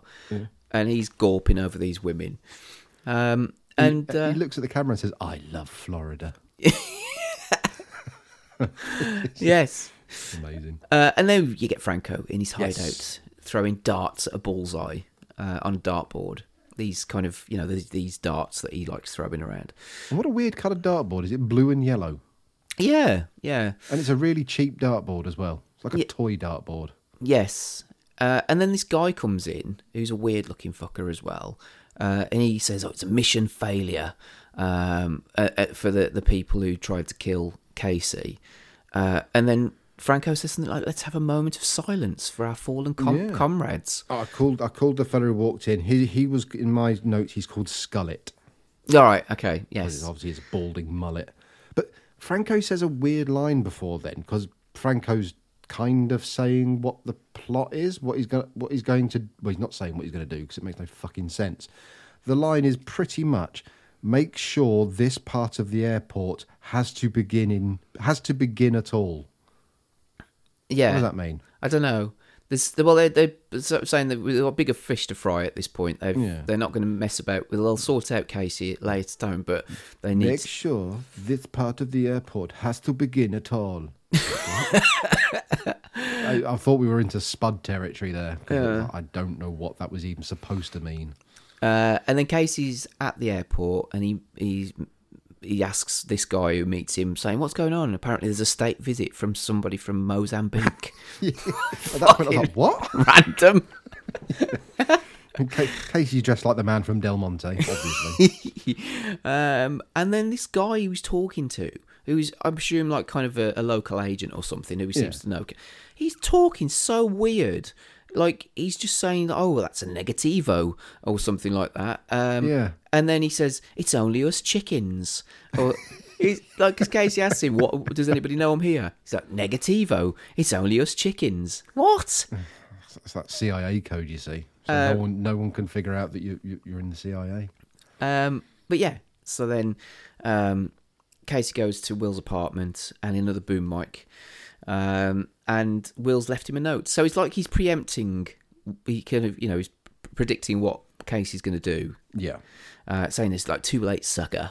And so he's like one step behind Will all the time.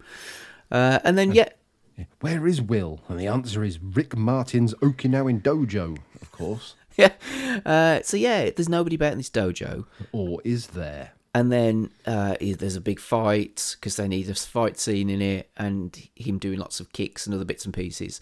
And it turns out that it's his friends. Right. But they're attacking him with swords. Mm. Yeah. And at one point, someone goes to slice his head in half, and he catches the blade. Mm. What if he didn't? Yes. We're all best pals. What if I accidentally chopped you in half? Mm. There's another boom mic. Fuck. I can't believe I missed them. Tons of them. But he says he needs help, and then Casey again's after Will. They seem very happy to help Will kill someone. Yes. Who we got to kill? I'll let you know. What? Yeah. I thought Will's supposed to be like a bit of a pacifist. He learned self-defense and stuff, but, we're up for fucking murdering somebody. Anyway, so then Casey's he's having a cocktail. Because he's on the phone, isn't he? He speaks to the other balding man, and he says, he's not at any of the hotels. Well, not the major ones anyway. So they're a bit perplexed. I'll just put, still, at least they get to enjoy some terrific cocktails in beautiful Florida. They're just drinking cocktails. Anyway, and then you see Will, and like I think the scene is because he goes over like some railway tracks. He's literally on the wrong side of the tracks because Exactly. Yep. it turns Old trains, hose. Yes, Pimps, he it's gets a info shithole, graffiti everywhere. What does he do? Does he ask for somebody or gets to buy some drugs off somebody or I something? don't know. I thought he was just buying some info off two shady looking. Well, they didn't really look like pimps, but there was some hoes there, and just two mulleted men in vests doing something. Yes, They were just sort of They're just sort of leaning on their knees, talking smack or something. I don't know. and so anyway, just the scene prior to that. So Casey says that he needs another angle. Oh, yeah. He needs something else to try and find out where Will is and what's going on. So he goes off to find it, and it turns out that there's this party, a beach party, a pool party, whatever. Yeah. That fucking music again. The music, the Florida music is abysmal.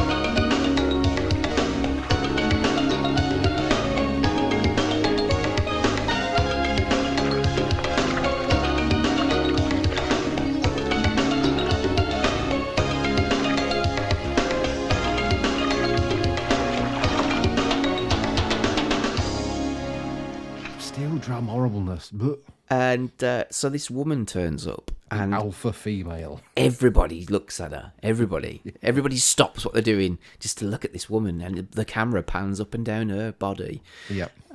Slow motion swimming. Slow motion, sort of like diving into the pool. And this would have been obviously pre-Baywatch and whatever. And then, so there's this little scene now where you find out that there was a bit of history between Maria and Casey. I put down, she's a previously ditched shag. Yes. But like I said, everybody is like just obsessed with her when they're looking at her. So then we go to this bar with Will. So this is the next scene, isn't it? Yeah, the dirty biker bar with the terrible kind of synthetic biker music.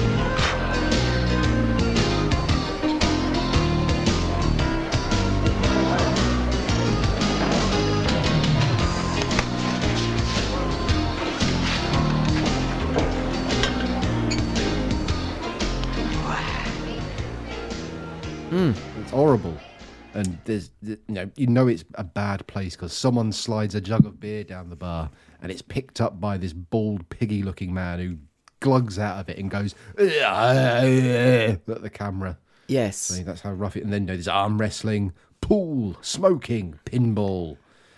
Yeah, so it's a dodgy place. but he walks into the bar like it's a scene from a western or something. Yeah, Because he kind of gets the comb out of his pocket and does this thing with he combs his hair and then blows on it. Don't know was he blowing the dandruff away or something?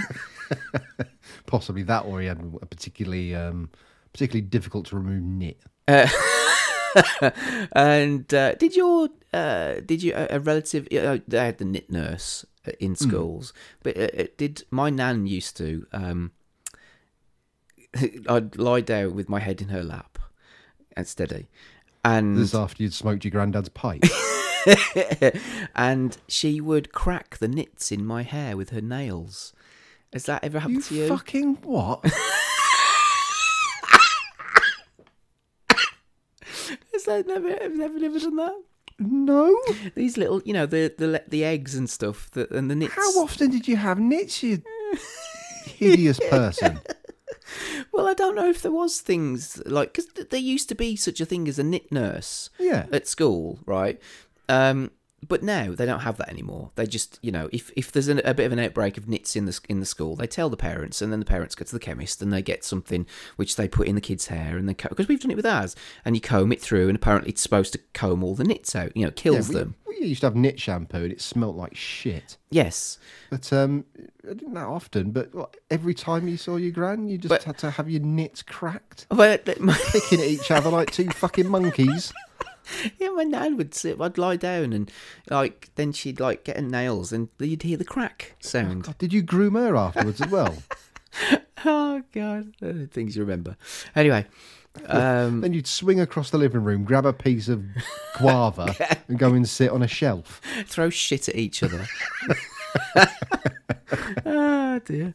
Anyway, so then he's kind of sitting at the bar now, and then this guy who's just a fucking horrible person, because he's drinking a big glass of beer, but it's going down his chin. It's the pig man, isn't it? Who went with the camera. He's going down his face and everything. And he goes up to Will, and he tries to give Will a bit of shit, but then Will gets this butterfly knife out and starts flipping it around and points it at his bollocks. It makes many a sound, doesn't it? It's proper. Yeah. And then so he tells him to piss off, and he does. And then he threatens to cut his bollocks off. Yes, yeah. And then his mates rock up, and they said that they're looking out. They call out Angel. Now, this whole fucking scene, I rewound this scene quite a few times and played it because it was so hilarious. Now, I don't know if you ever watched a film or anything these days that's from a certain vintage, and they sometimes have a voiceover at the start of the film that says this film has language that is can be offensive nowadays and is seen as outdated. I don't know if you ever watched anything these days. Yes, the warning may be applied to this film. Yes, because so they call out Angel, Will's friends do, and they go, "Where's this guy Angel? Bring him to me. Probably a goddamn queer." They spit on the floor in unison. Yes. So basically, they're looking to perpetrate a bit of a hate crime here. Yeah. And so then, then they start smashing up the place randomly, beating everybody up. There's a big fight going on. Yeah. Some people are getting kicked and going, flying far too far backwards again. There's people being launched everywhere. Yes. Great. So then Angel, who's this guy that works, well, we don't know exactly yet, but he's connected to Franco in some way. Yeah, he's kind of like the weaselly sort of little semi-brained sergeant kind of thing. He's not muscle, He's not muscle. No, he's definitely not muscle.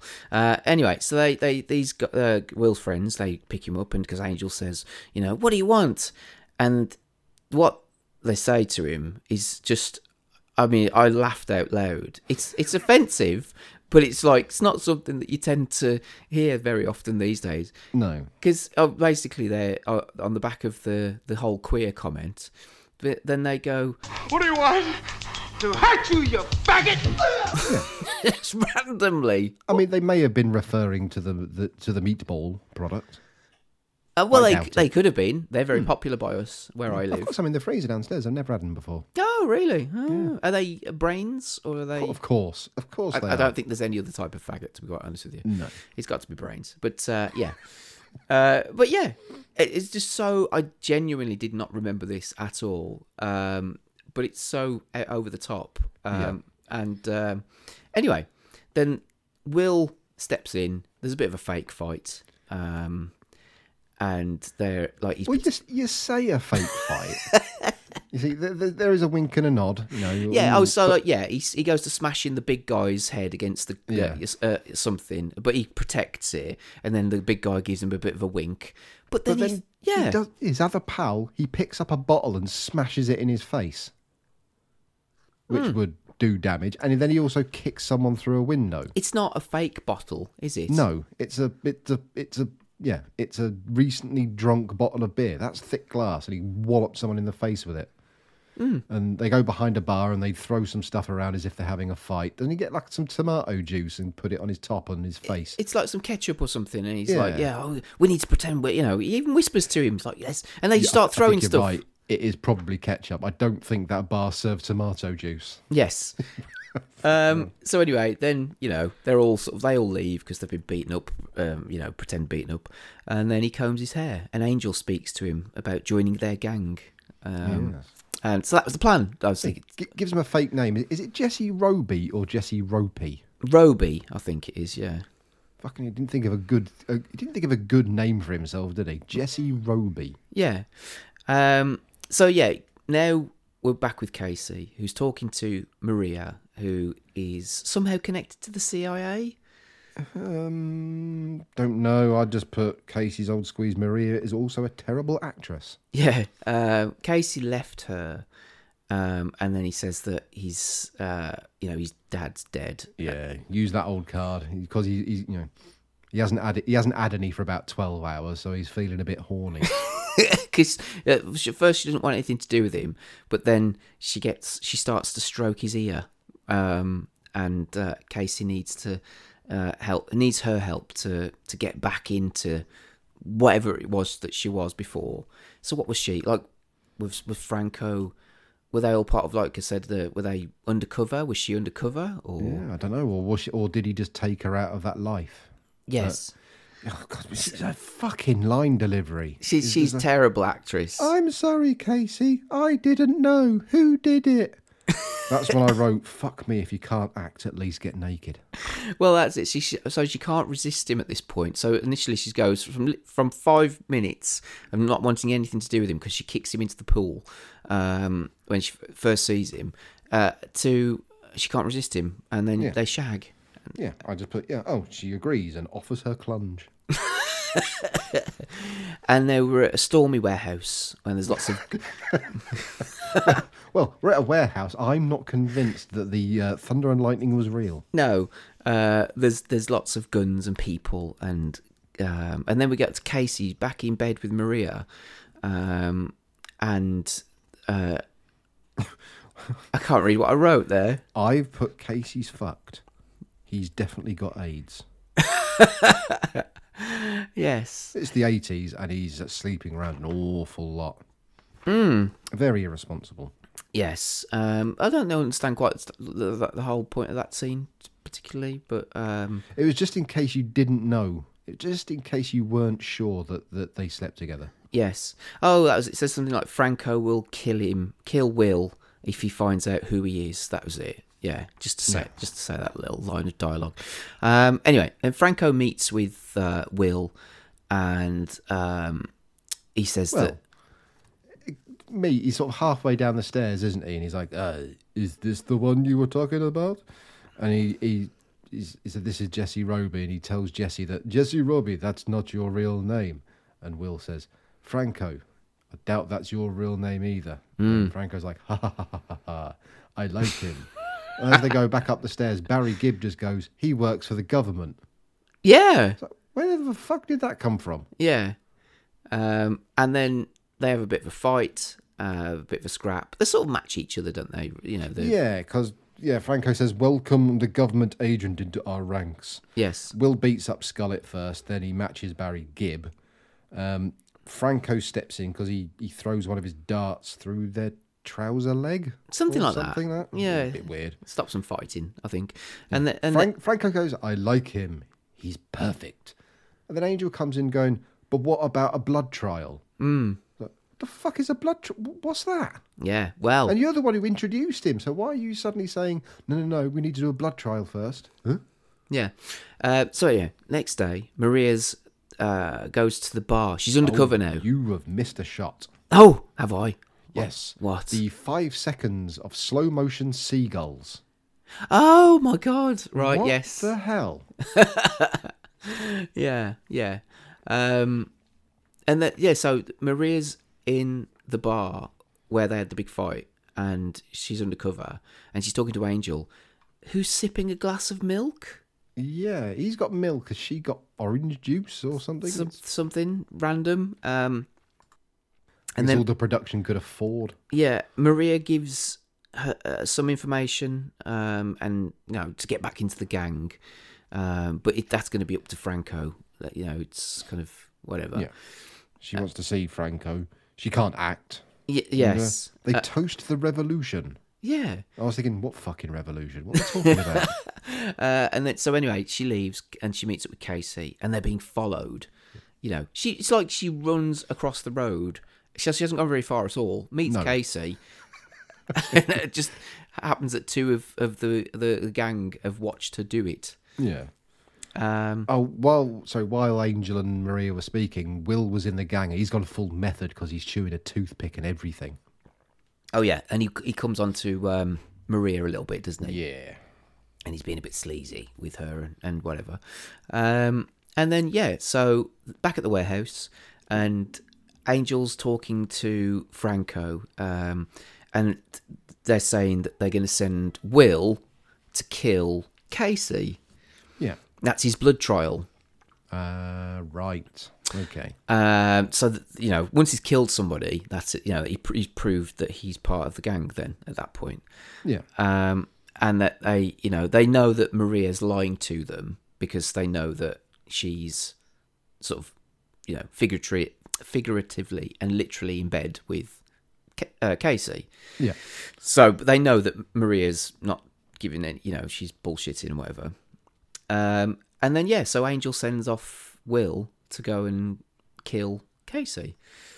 And then this weird scene where Casey and Maria are arguing. Is this where she brings him drinks as well? Yeah. Like a waitress. It's like a bad acting argument as well. Oh, because like, Jesus. Yeah. He's smiling while she's pissed off because she wants to go through more with the plan and get more involved with it. And he basically tells her to piss off and say, look, I don't want you to do anything else. That's it. That's all I wanted you to do. And she's annoyed and angry about it. And he's just smiling while it's like he's probably thinking, well, I've shagged again and I've had enough. So See you later. I've got another one lined up at... What are we on now? 2:00 in the afternoon. Got another one lined up at 5:00. So yeah. So off you go. she leaves, and then Will pulls up, and the 2 men are watching him outside. And then they go inside the house, and they have this really weird sort of play fight. Yeah. They're like talking to each other because they don't realise who they are, who he's sent to kill, I guess. So it's a surprise to both of them.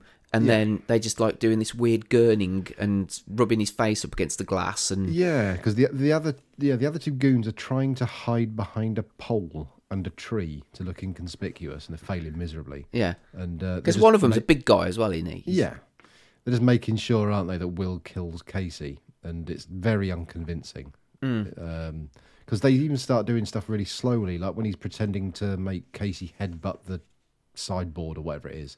In no way would that convince you outside. It looks terrible. So then he pretends to kill him, like pretends to choke him, and ties him up in like a sheet or something, doesn't I think it's a curtain, isn't it? Yeah. Oh, that's it. Yeah. And then so he thinks he's choked him, so he goes out the house, or he gives his brother a bit of a slap now because he's like saying, I'll get you back for this. The other 2. Right, if this is a blood trial, you'd go and check. You'd go and if you were them, you would go inside and make sure that he's dead. Yeah. Lax security. But then Casey's left on his own, tied up, and he's talking to himself again. Yep. About being tied up, and in case you didn't know, how is he gonna get out? And I'm hoping that my notes are in the right order at this point. So then, what's the next scene? Just bring me. I've got Franco just about to spill the beans. Oh yes. To Will about what this master plan is and what the revolution is and what the cause is and who the fuck are they. But then they get a guest, and you'll never guess who it is. It's only fucking Atherton.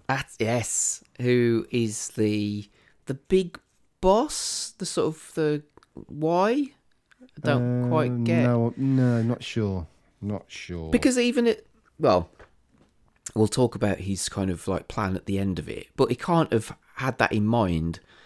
Had the anyway, but yeah. So it turns out that he is the big boss. He's the big bad guy, and he's behind it all. But because he knows Will's number's up at this point, and then Casey gets captured as well. Yeah. In no time at all, and so Will's been beaten up, and then Franco says something like, your father died squealing for mercy, or like a pig, and then so they're smacking up Casey with an AK-47. Yeah, Barry Gibb, he's the muscle, isn't he? He's the muscle of the muscle.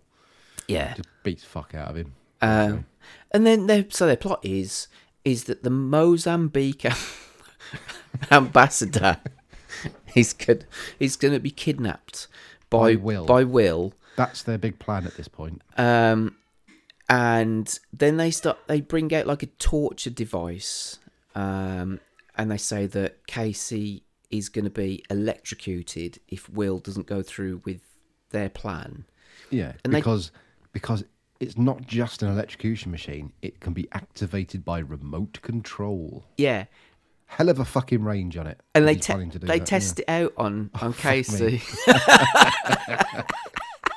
Oh, dear. So, I mean, it's a bit like the scene, I suppose, if people in a more popular film, like Rambo, First Blood Part 2, where they capture Rambo and then the Russians are torturing him up. They put him up against a bed and they turn up this machine and he's like... But it's like, that looks a bit more believable, I suppose, because he's contorting and his muscles are, Whereas Casey is like shaking like an idiot and there's blue... cartoon electricity going up his arms, and while he just shakes his head from side to side, almost just going. Yeah, it's because the promise that Franco makes, isn't it? Because Will's perfect for this for some reason. Still, I mean, he could have sent Barry Gibb to do it because Barry Gibb's not much worse than Will when it comes to fighting. But he says, if you do this, I'll let you and your brother go, which I'll be honest, sounds a bit fishy. But Will decides to go along with it anyway because he can't stand to see his brother act like he's getting electrocuted anymore. And Franco says, doesn't he? Goes, at this level, it only singes the flesh. Smells like roast pork. Yes. So anyway, they're left alone to contemplate their fates, and they sort of bond together a little bit.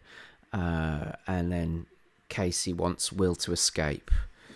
So he's trying to do the noble thing, I guess. Yeah. Will starts crying again. Yeah.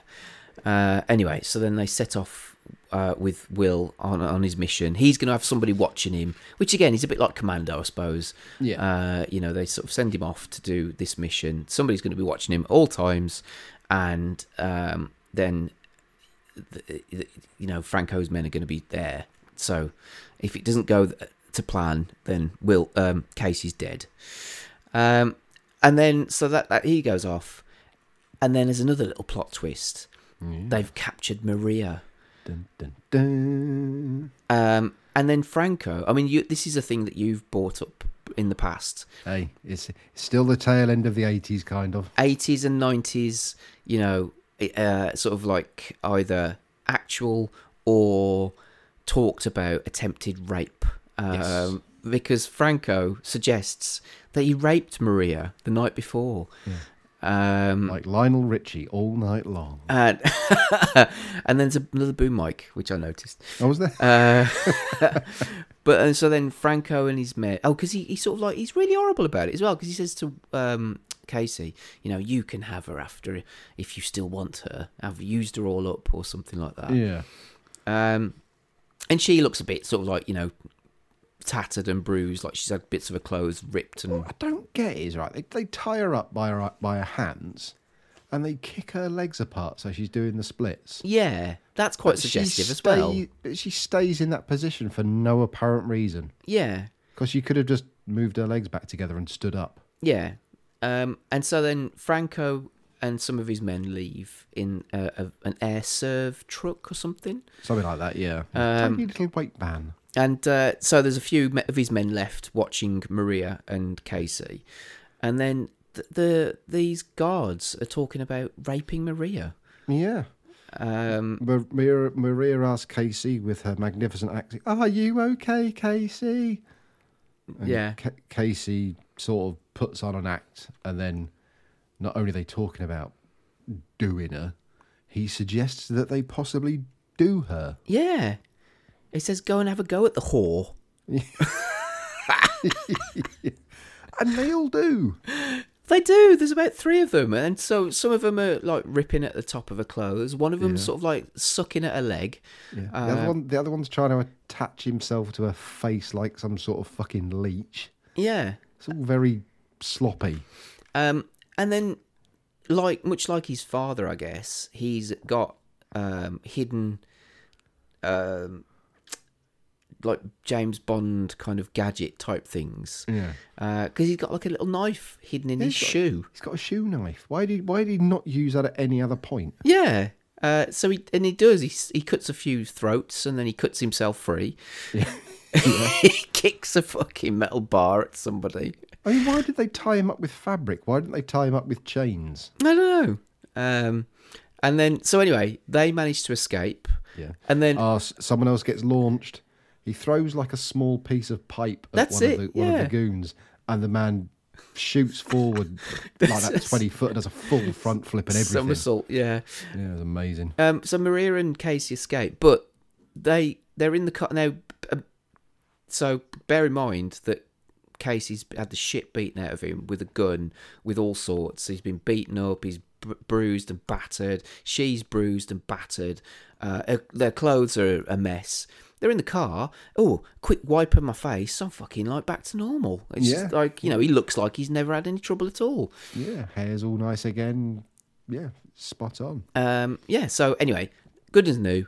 They're now at the airport, and the terrorists arrive, and Will goes in, and Casey and Maria arrive. It's all kind of like converging towards this. Yeah.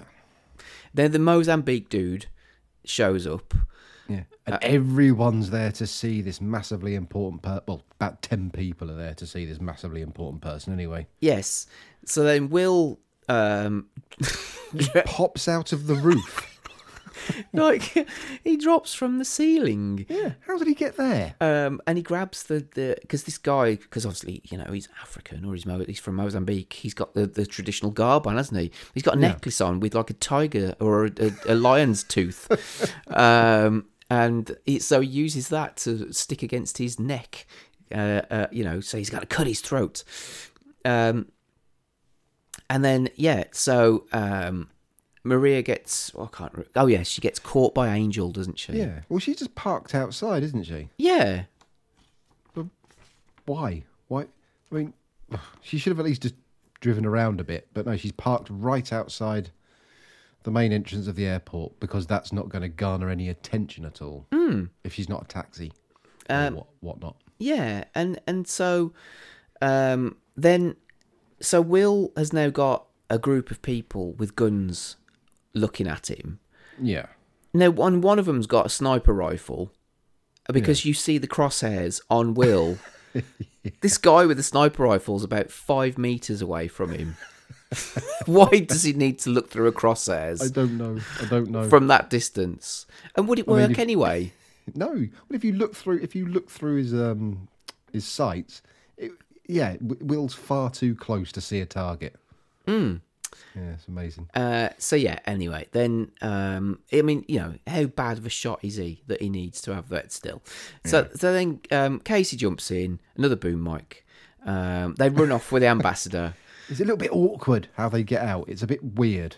It is. So, like, and Casey pushes a few people out who've got guns. Because And at several points, people have clear shot at shooting one and or both of them. But they just sort of don't because...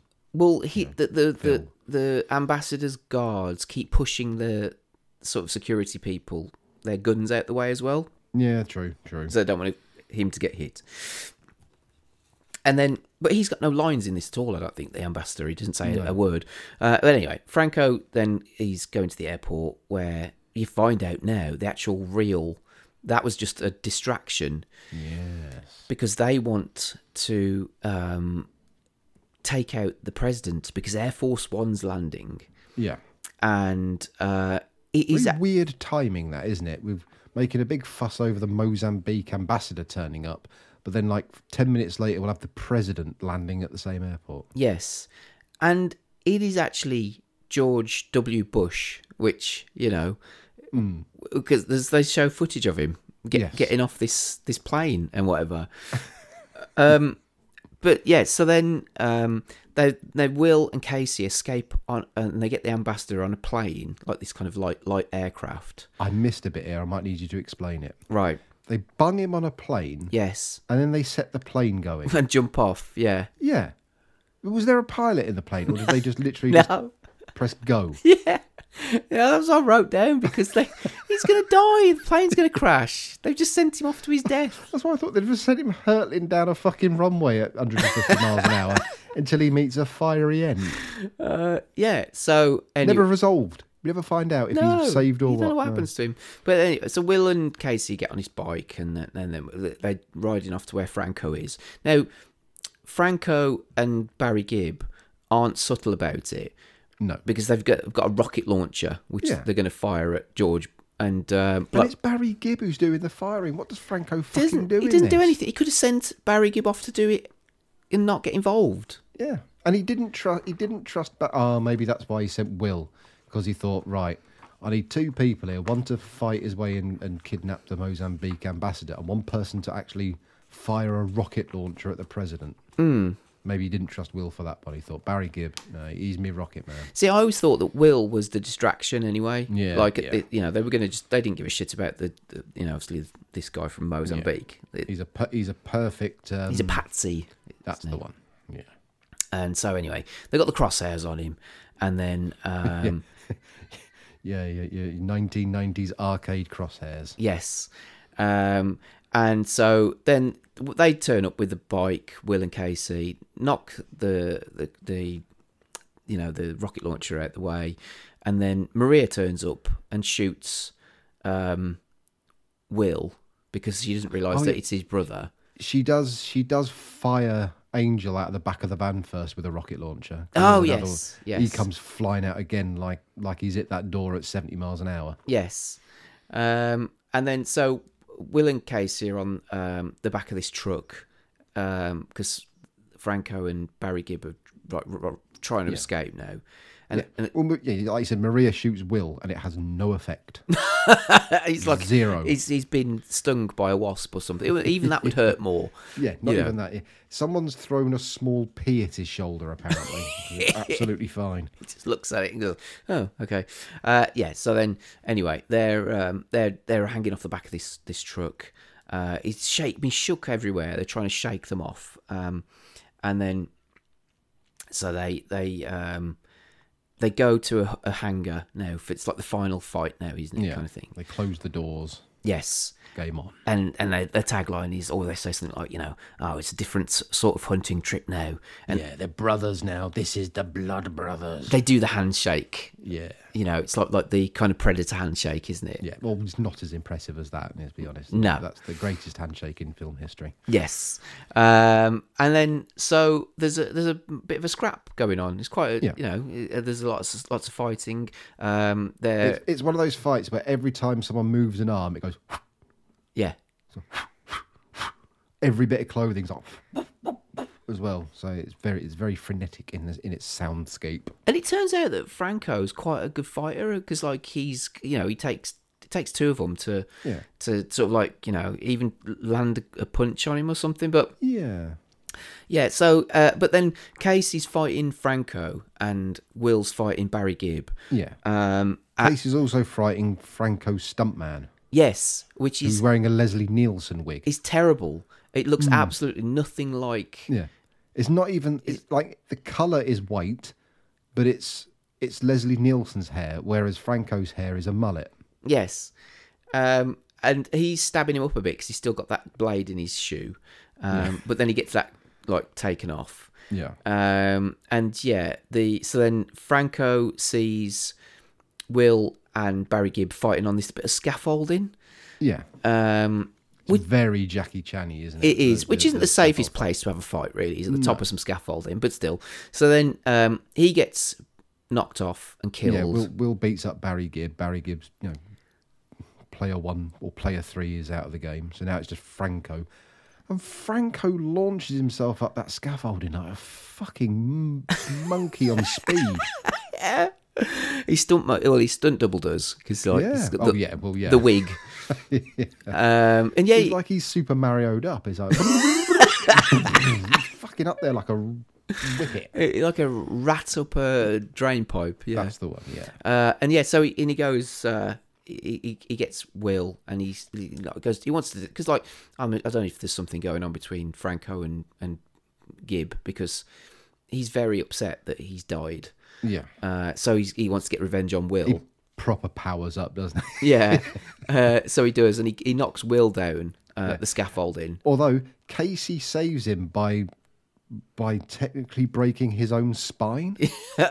Yeah. So the way it is that slow motion, Will is falling to his death, or kind of from the scaffolding, but Casey jumps underneath him and lets him land on his back. Yeah, he's like jumps underneath, but so front on the ground. So he gets the full force of Will on his curved diving spine. Yes.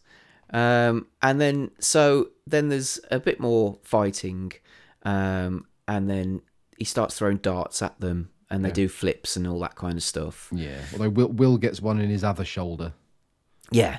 But again, doesn't affect him. Doesn't bother him. He's got a bullet in one shoulder, dart in the other one. Fine. But then, so Franco throws another dart at them, and it bounces off Casey's cast off his arm. Oh yeah, I forgot about that. Now, do we think the actor actually had a broken arm in real life? He did. Yeah, he did. Looking at because that small graze at the start of the film does not a cast require. No, it's he did. He had he broke his arm in rehearsals, I think. Right. So they wrote it in. Why didn't they actually have him get shot in the arm rather than grazed? I don't know. But mind you, we've already established that bullets in the Alexander brothers don't matter. Yeah, but so he throws his dart, bounces off the cast, and then Will kicks it back into Franco's chest, who then spits up a bit of blood.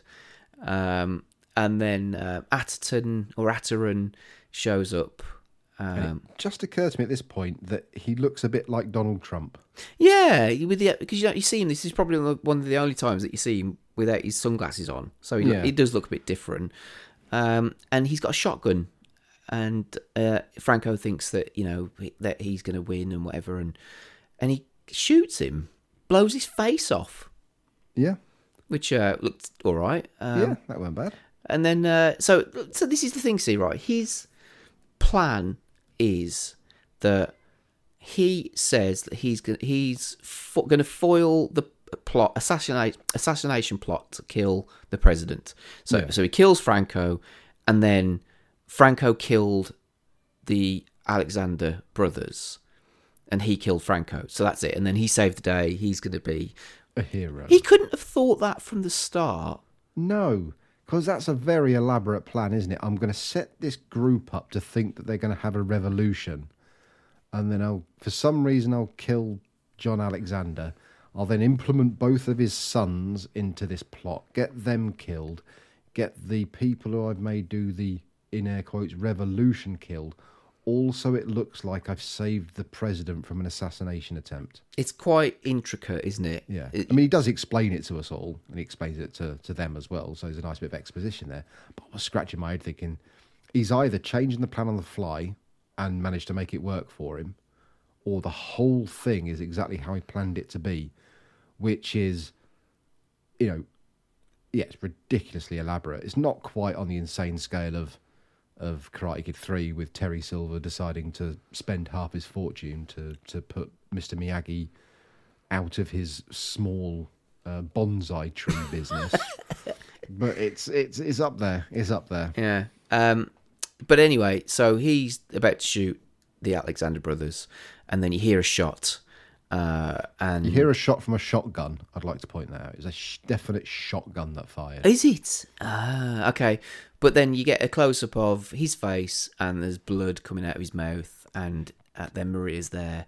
It's always puzzled me, those shots in films when that happens. When someone's about to fight, like shoot someone, you hear the shot, and it's, obviously they've been shot, but they always look confused. Because surely they'd know, hold on, I haven't pulled the trigger. Or they'd be thinking, hold on, I've been fucking shot. You wouldn't stand there for 5 seconds going, Yeah, it's almost What like was a that? slow kind of realisation, oh, actually, I've been shot. What was that sound? Oh, I don't feel too well. They look down and go, what? Yeah. So, anyway, he's dead. Then everyone's happy as they leave the hangar, because then all the police and everybody turn up. And the good boss, he's there. He shows up. And then Casey and Will are happy. Everybody's happy. And you get terrible fucking music at the end of the film. Oh, that's why I put terrible music, then I wrote end, and then I wrote, wow, that fucking music. Yeah. It's awful. It's pretty bad. So, yeah, that was No Retreat, No Surrender 3. Yeah. So, first watch for you. So, what did you think of it? Absolute dog shit, but highly entertaining. Yeah. Yeah, I awful. It is terrible, but I had a lot of fun watching it because it's funny and stupid and rubbish, and the acting's terrible. But it's just it's just a film of that time, and it works. So yeah, I enjoyed every second of it, even though I know it's not very good.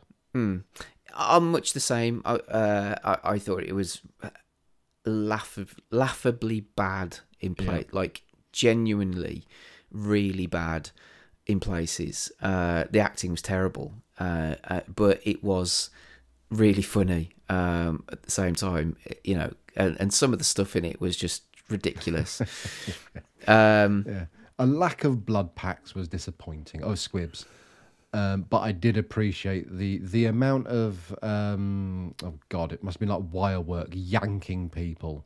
Oh, some of the stunts. Yeah. Yes. Yeah. You know, getting shot and then flying back 20 foot or whatever, or getting kicked and seemingly going halfway up into the atmosphere. Appreciated all that. Yeah. So yeah, some of the over top action and stuff like that was quite fun.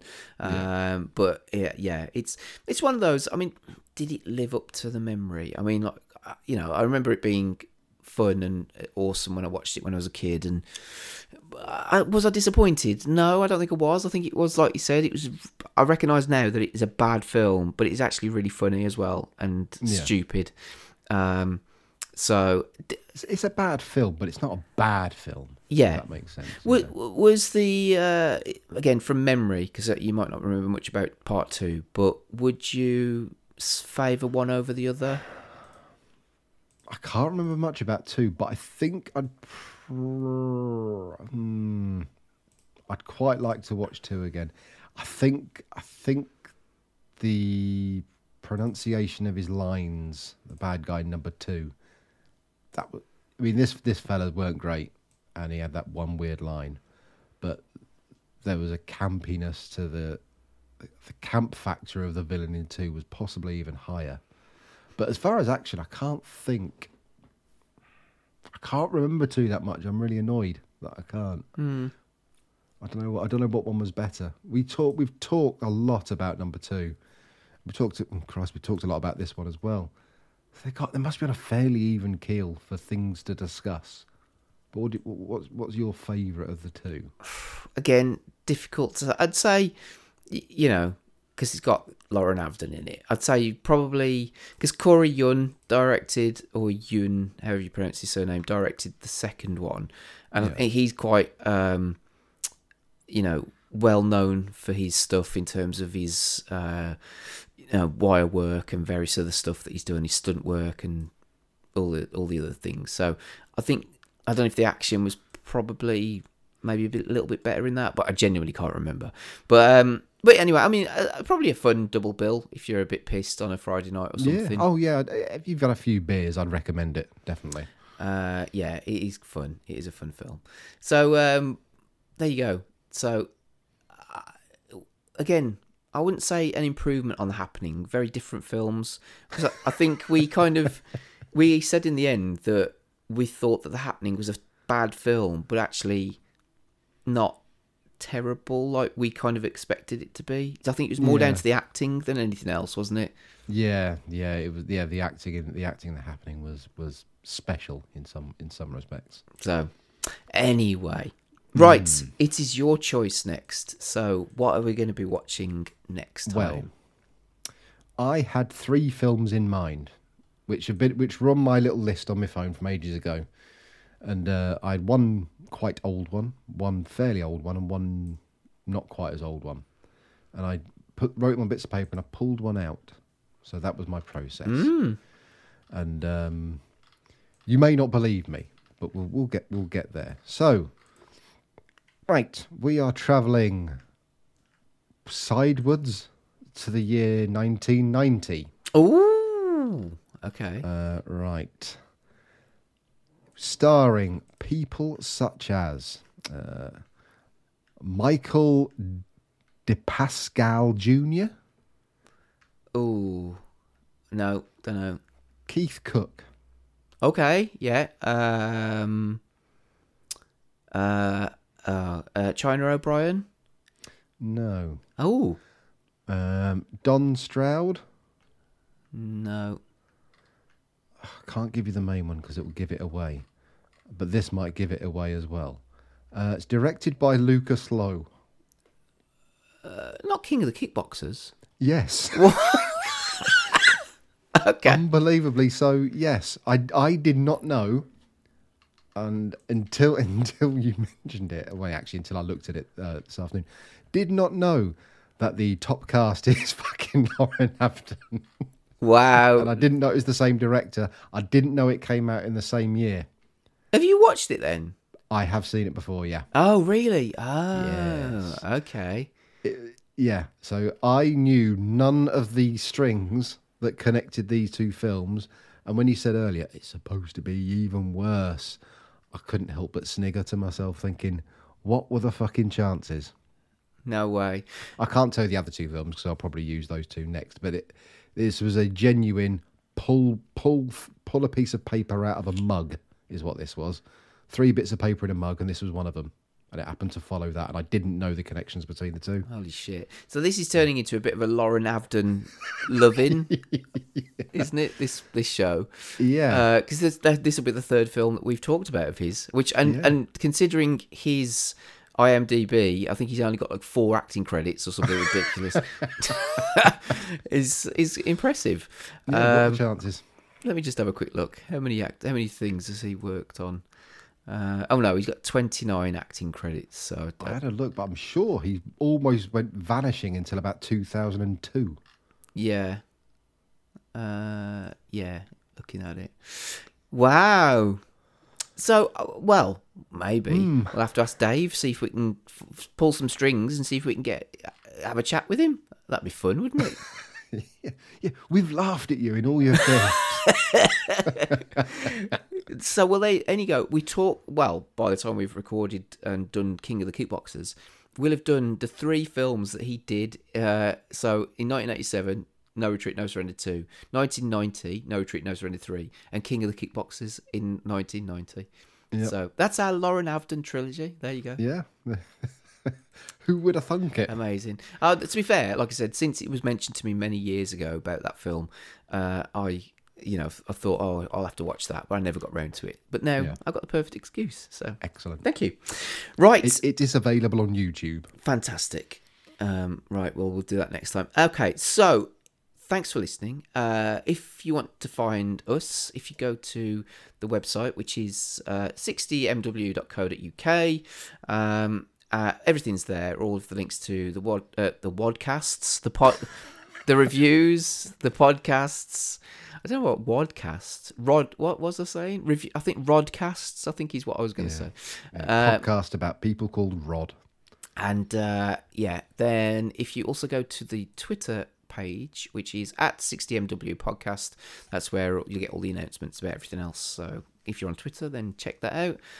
I'm at Dastardly Jabby on Twitter. Where are you? I'm at 8 Mutterings, rarely. Same, to be fair. I look at it whenever I turn my PC on, which isn't too often. So, but anyway. And that's it. Thank you for listening. We're going to leave you with some terrible music from... because we had to listen to it. So. Yeah, I'd give him 5 minutes of Florida, 5 minutes of the biker thing, and 5 minutes of that whatever the end fucking shit was. So yeah, you're going to get a bit of music from, because there wasn't any licensed music that I can use. Do you remember that song actually from No Retreat, No Surrender 2? It was called Raging Thunder, I think, and it was like a really soppy, shitty. Oh God, yeah, horrible, wasn't it? Raging Thunder, some bollocks, I don't know. Something that shouldn't have been called Raging Thunder. Yeah. No, but at least it had words. Yeah. Anyway, there you go. So, thank you for listening, and we'll see you next time. Bye-bye. Bye.